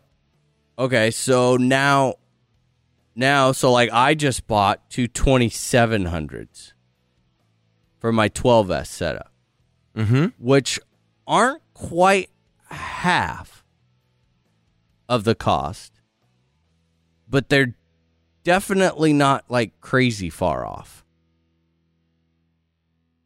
So the only difference... Well, how much are the 27s? So a 6S, 2700 milliamp, 30C pack, right? Mm-hmm. $75. Okay, so you get two of them and you're at 150. Okay, that's a pretty compelling argument from a price standpoint. It's slightly easier, more convenient on a single pack, and I only say slightly because I agree with today's chargers. It pretty much levels the playing field, but you do have an extra connector or two, or a series harness, whatever you want to call it. Yeah, and the equivalent brand, would be 140 to be accurate for a 6S 5000 30C. But again, now we're saying, okay, is that... I'm going to be pushing it harder, though. Is this labeled 30C pack enough, or should I actually get the 50C? Yeah, well, and I think really what it comes down to, from my perspective, Neil, is what is your objective? Why... Let me see. My question is, what is pushing you towards a 6-cell versus a 12-cell setup? Is there something in particular that's motivating you to want to go that path? Is it the perception that the price is less? Is it the thought that it's more convenient with a single pack? See, I just don't feel that anymore. Yeah. Any of those arguments are viable. I go back 2 years or 3 years, completely agree. There were differences, but all these helis have battery trays now. Yep. I mean, any good heli's got a battery tray. I'm sorry, that's a pretty big statement, but if you don't and you have two batteries, kind of sucks. So now the two battery versus one, it kind of almost isn't two batteries. It's all on one tray. I mean, you've got parallel charging capabilities already. What's the difference? Price, we're talking $10, maybe $20 difference for your packs, but yet your ESC's cheaper. You're running an undeniably more efficient system. High head speed, low head speed, doesn't matter. It's flat out more efficient. So I still stick with my... Yeah, and that's another really good point, Nick, is we talk about the efficiency, and what we're really saying is that with a 12S or even a 10S, although I'm not saying go do 10S. I think you got to do 12 if you're going to do multi-packs. But with the higher cell count, it is more efficient. And the reason it's more efficient is because you're running a lot lower current. Lower current. Yep. And that doesn't just translate to your packs. It also means that the rest of the power system is under overall less stress. And that's a big deal. Yep. You're not going to see heating on the ESC as much, on the motor as much. And while people may argue what, the effects of that may be in terms of the longevity of a given component, I'd much rather run my ESC, cool or a couple of tens of degrees above ambient than burning hot every time I bring it down. Yeah, there is one though. I should bring this up to be completely fair. We are talking about 100 grams difference, I would say. In weight. The 12S setup is slightly heavier. So I do want to be fair and bring that up. Yeah, another argument that I see for the 12S is, even though he mentions that right now, Sport Pilot, Mild 3D, to make the heli more future proof, because if this is something that you plan to advance with and get better and grow with the heli, eventually you're probably going to reach that point where the 6S, like 100% without a doubt, is not cutting it, even if it seems like, well, I could probably get by with it right now. So yeah, and you just put the nail in the coffin, Jesse. That's it right there. I agree. Because then, now all of a sudden, you're buying 2 power systems. One to set the heli up right now, maybe fly for a year, before you realize, oh crap, I really need 12S now. And now you're going to go drop about the same amount of money to buy a 12S setup. Well, and even just looking at it at the big picture, okay, 6S on 550 millimeter blades didn't work that good. 6S on 570, definitely not going to work. Worked equally not as good. Equally and or worse, not as good. Yep. So I think it's a very viable question. Thank you very much for sending that, because I think it's a great topic. But my opinion is that it is all, at this point, perception. It's a perception that 6S is cheaper or more for that. I just don't think so in this day and age. I don't see it being usable for anything. Nope. Unless it's 500. 500 or smaller. Yep. Cool. Well, thank you, Neil, for sending that in. We appreciate it. Thank you for your support from New Zealand. Yeah. Yeah, Awesome that's to awesome. hear from everyone all over. I've actually got a written question. Now, it's not as cool and crazy as this new questions at rchelination.com email thing, but one more, and this is a technical topic. This is from our good friend Michael Ludke over in Puerto Rico. I think you guys know who I'm talking about. We saw him at OHB again. He was at our Fun Fly. I'm flying this motor. Are you? Okay, there you go. That's the 4025. There you go. So Michael has a really good question. He said that he had gotten into sort of a heated debate at his local field on parallel charging. And his question is, Justin, can you explain why when charging different capacity packs in parallel, that the smallest capacity pack is not being charged over its max C rating? For example, if you're charging a 2,000, a 4,000, and a 5,000 milliamp hour pack, let's just say they're all the same cell count, 6S, at 1C charge rate. From everything I've read, 11 amps, or the sum of those three values, would be the charge rate. We're having this discussion at the local club, and some people are saying that you have to base it on the smallest capacity pack so that you don't overcharge that 2,000 milliamp hour pack. Okay. I think this is a really great question. That is a great question. I never even thought about it, but I could see where this could be a huge point of confusion. So let me clear it up here, and I'm going to do it with a simple analogous situation. We'll see how this works for people. Okay, so we're talking batteries, and we've got to deal with capacity in milliamp hours. We measure the percentage of the total capacity that the pack has charged, its state of charge, if you will, by looking at cell voltage, right? Generally speaking, it's 100% fully charged when the cells are at about 4.2-ish volts. And it is mostly discharged when it's at about 3.7, 3.75, somewhere in that range, depending on the chemistry. Okay, so let's look at this as a fluid analogy. So I've got 3 cups, okay? And the cups have 3 different volumes or 3 different capacities, just like the 3 different size packs. All the same cell count, all right? Now, the cup volumes are a multiple of each other. So the smallest one is 10 cubic units. The second one is 20. And the largest one is 30.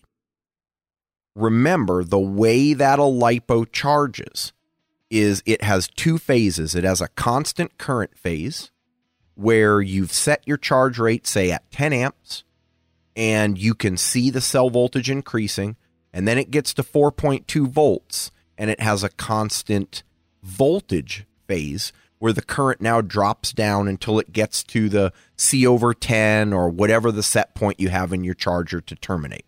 All right? So when we're going to fill these cups with 3 streams of water that come out of the same tank, and that's your charger. And the 3 streams are going through the 3 different wires that plug into your parallel charge board.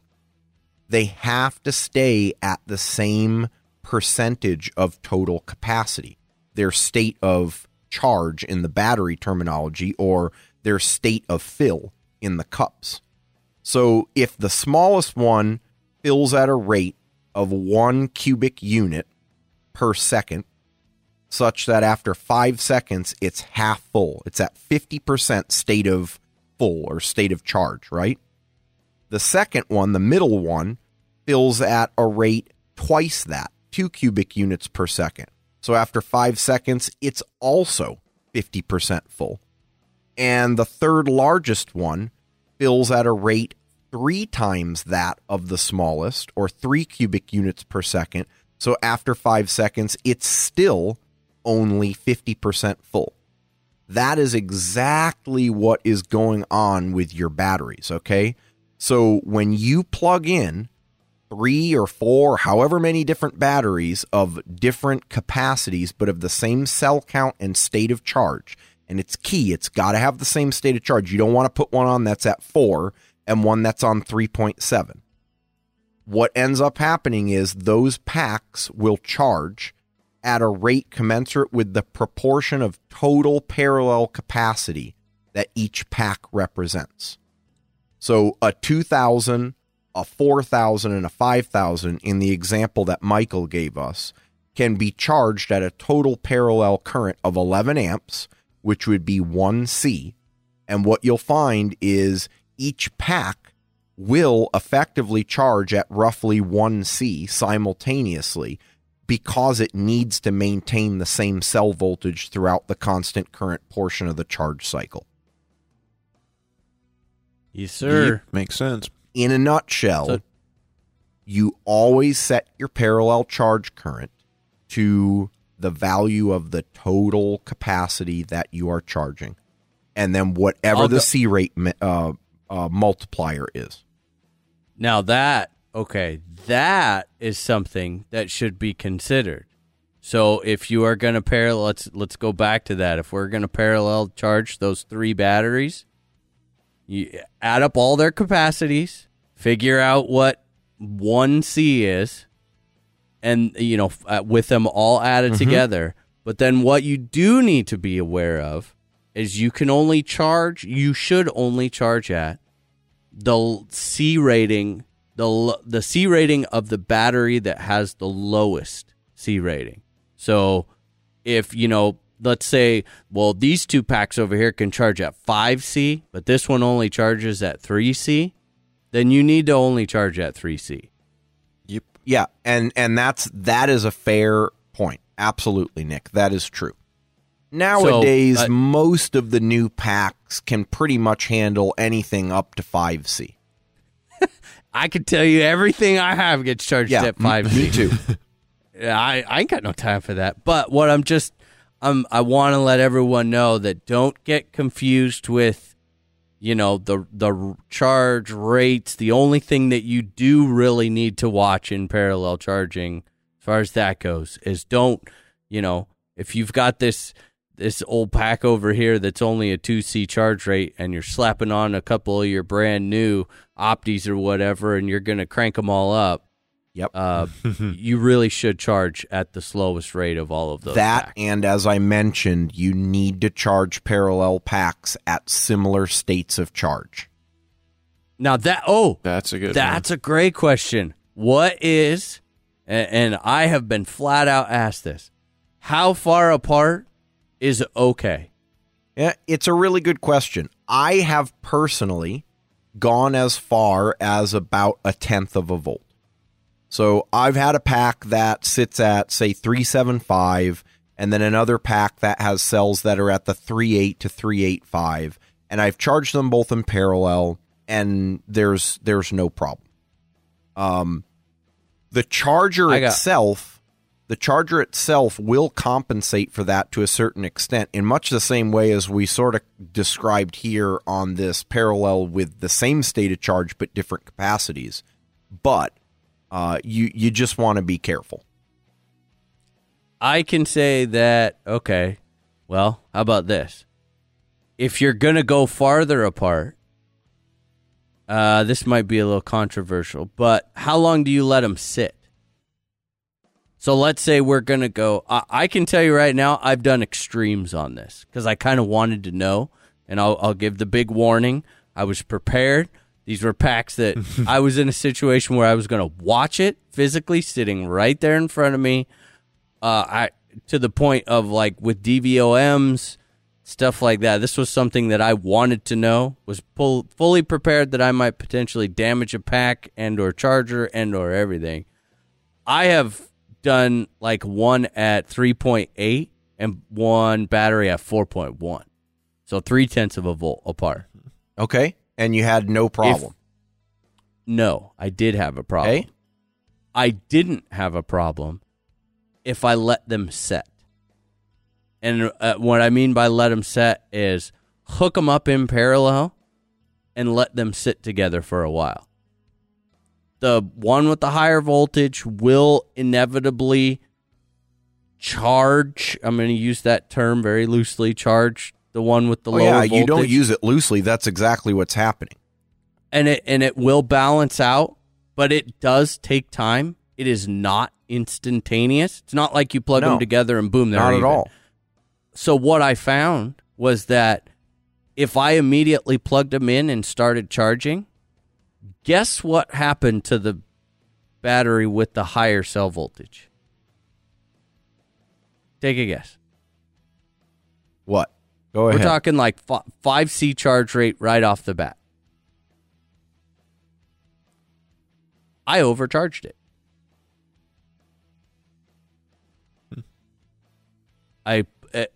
As soon as I disconnected it, the cell voltage was higher. Yeah. Like and it that overcharged. makes sense. I mean, because when you're plugging them in together, the charger's going to, let's see, so I got 4.1 over here and I got 3.8 over here. So let's just, for hypothetical reasons, say the charger sees 4 volts. So it starts cranking it up. But really, if you were to immediately disconnect them, after charging it for 5 minutes at a high C rate, the other one might disconnected, the higher cell voltage one actually bounced up over 4.2 volts. So that was kind of a good learning experience. If you're going to go far apart, then by all means, I just don't recommend it. But if they are more than, if they're 0.2 of a volt, at least plug them together in parallel. Let them sit for 15, 20 minutes, half hour. I'll do you one better. Don't waste your time. Just put the lower pack in and charge it up to the same state of charge. That's what I do. Yeah. I don't bother with them That equalizing. really is the best. I just want to let everyone know that you can potentially overcharge a cell even on a good charger, parallel charge. Yep, absolutely. Yep. And that's what happens when you have a cell drop on one pack. If you have a faulty cell on one pack and you're charging your stick pack in parallel, you will overcharge that companion cell on the other pack. Absolutely. Yep. So, we all parallel charge. It's pretty much kind of the norm now, but I'll be damned if I don't. Basically at the end of every flying day and or at the beginning of the next one, I go through with a cell meter, and I'm checking every single cell on every pack, looking at them, checking, okay, yep, they're still all balancing good. Okay, yep, they're still all balancing good. And that's why I've had success taking these packs down to the absolute bare nibblings left in them is because I've been conscious of the individual cell voltages. Yep. True. Cool, man. Good question, Well, Mike. that was Good one. fun. Yep. Very good. Hopefully we got some answers there. So let's bail, boys. I think it's about it that is time. definitely Yep. time. Justin, where are we at on the Fun Fly? We're in the same spot. September 17th through the 20th. Be there. We're gonna get an Awesome. actual we'll get the flyer out. and an announcement and an event posted. So I will get a website up on a page rather up on our website, just like we have in the past, with information, when, where, directions to, a map, sort of what all the amenities will be, as well as local hotels and stuff like that, so that you guys can start planning. Nice. Yep, we'll have all of that up really soon. Just solidifying a couple more little things, but yeah. Store's still up and going. We do have stuff in stock. We've still got some sweatshirts, couple hats left, I think. I think we only have 1 or 2 hats left. Yep. If you go on the website and pick the drop down for the size that you want on the item, if it shows up in the drop down, it's in stock. Ken is, I'm going to use the word painfully accurate because it makes me feel dumb. Yeah, it's almost His like he doesn't organization. have anything to do but to sit there and wait for someone to buy something so he can update the inventory. I don't think we should say that because he might get in trouble at work That's true. for that. Good point. Yeah. But yeah, definitely we've got some cool things coming. We're waiting for some stuff on the back end to get all worked out, and then we're adding on to the store. We're going to have some more items available in the next coming months for 2015 for you guys, which is exciting. Tech tips, we're still adding them up. I've got one sitting here with pictures that I need to do. I'm sure as we start building more, if the speaker mod turns out, I'll be doing one on that. They're always going up, so make sure and share those. Events, if you have your events, Kent, dude, okay, I'll toot Kent's horn for a minute. Get this, and sorry, Mark, but I'll tell you right now, we're stealing some of your content. So suck it, and you can live with it.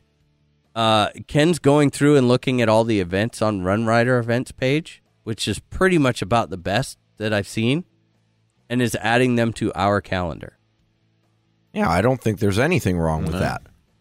So, which is really cool. So as every week, you guys, or as he gets time, you're going to see more events popping up there and there. And the idea is that we have every event that is posted on Run Rider, as well as ones that are just sent to us. The goal is to kind of get all the events, Full coverage. as much as we can. Yeah, full coverage. So this is what you guys make of it. Every event that you know of with dates, send him an email and get him as much information as possible. And if you're hosting an event, the more information, the better. We'll put it all up there so everyone can get it. Yep. I do have one little cool thing. We have another review in the works. Yes, we do. Nice. Yeah, Yes, I almost I have forgot to about that. I almost did too, because it's already installed.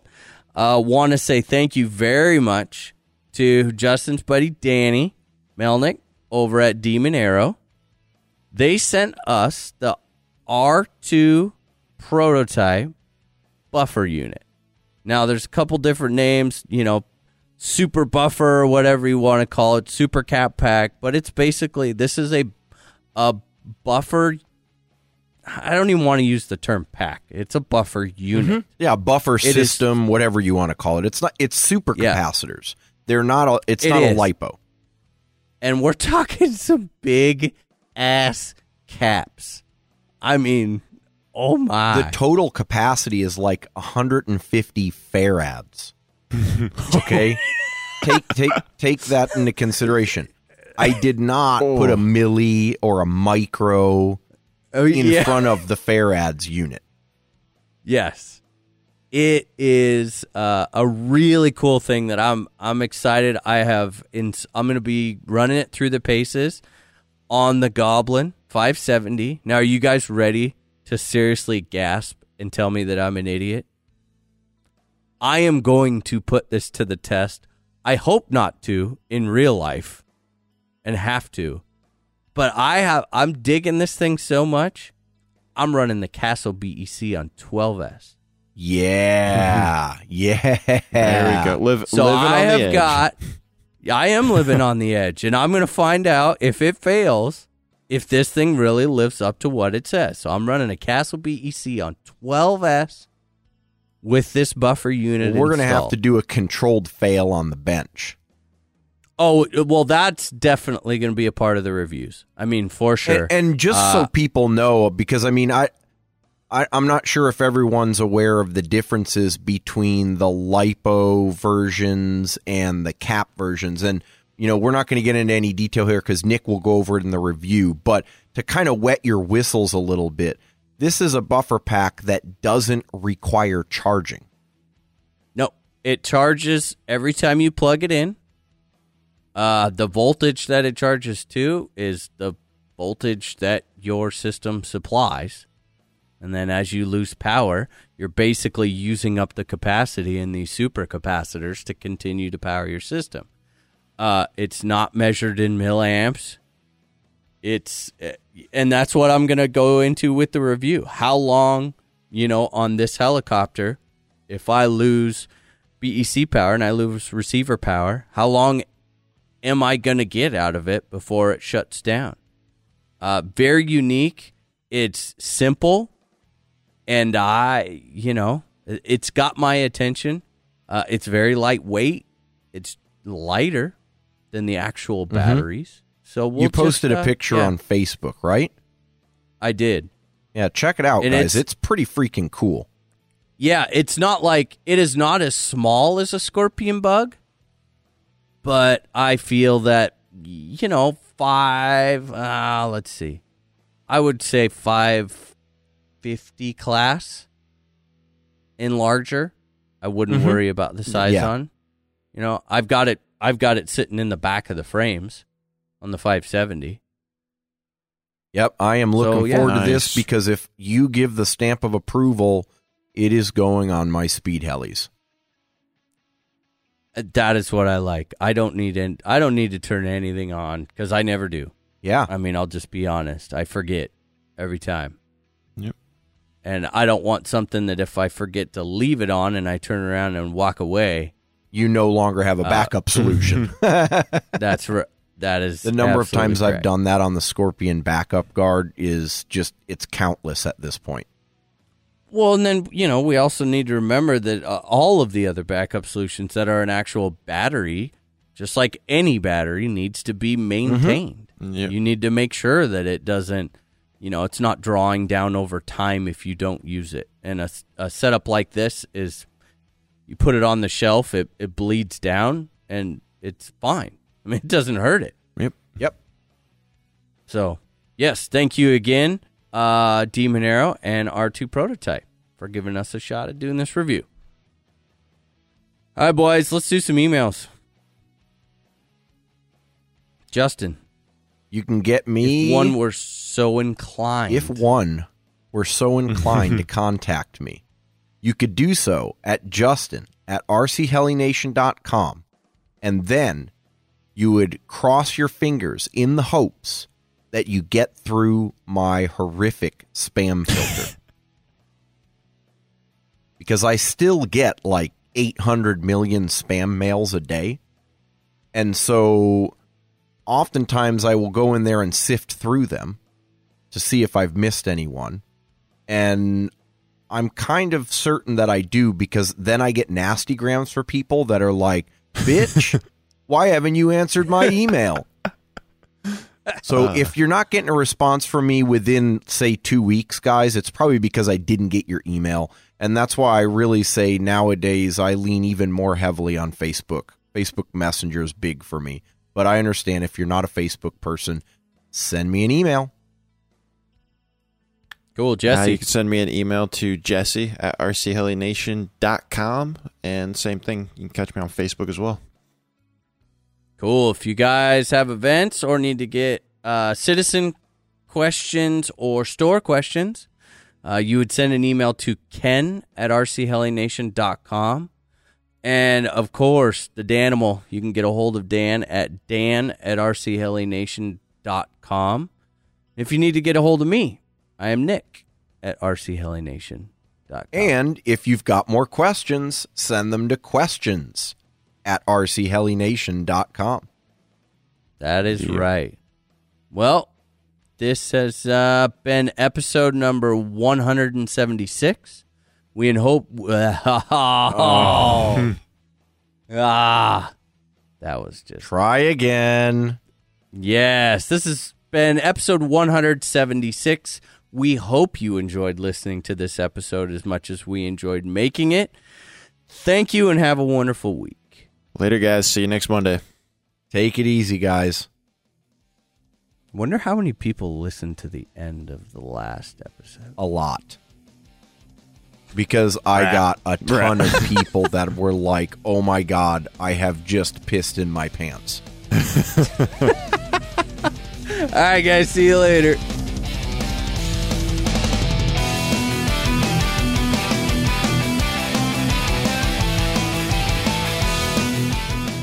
This has been a production of RC Heli Nation LLC and is brought to you by SoCo Heli Tools, Progressive RC, Blade Helicopters, BK Servos, Revolectrics USA, and Rotary Wing RC.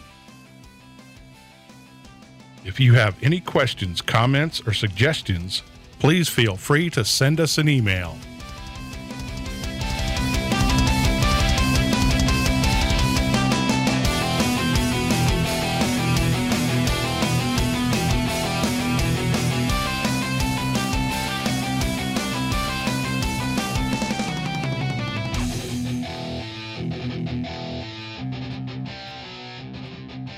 Good evening, everyone. Welcome to RC Heli Nation for Nation. Wow. That's like the Heli I'm definitely Asian. not, Dude. not doing that one. I'm not doing that one. I can't. All right. We'll take one more hit. What rhymes with Asian? RC Heli Nation.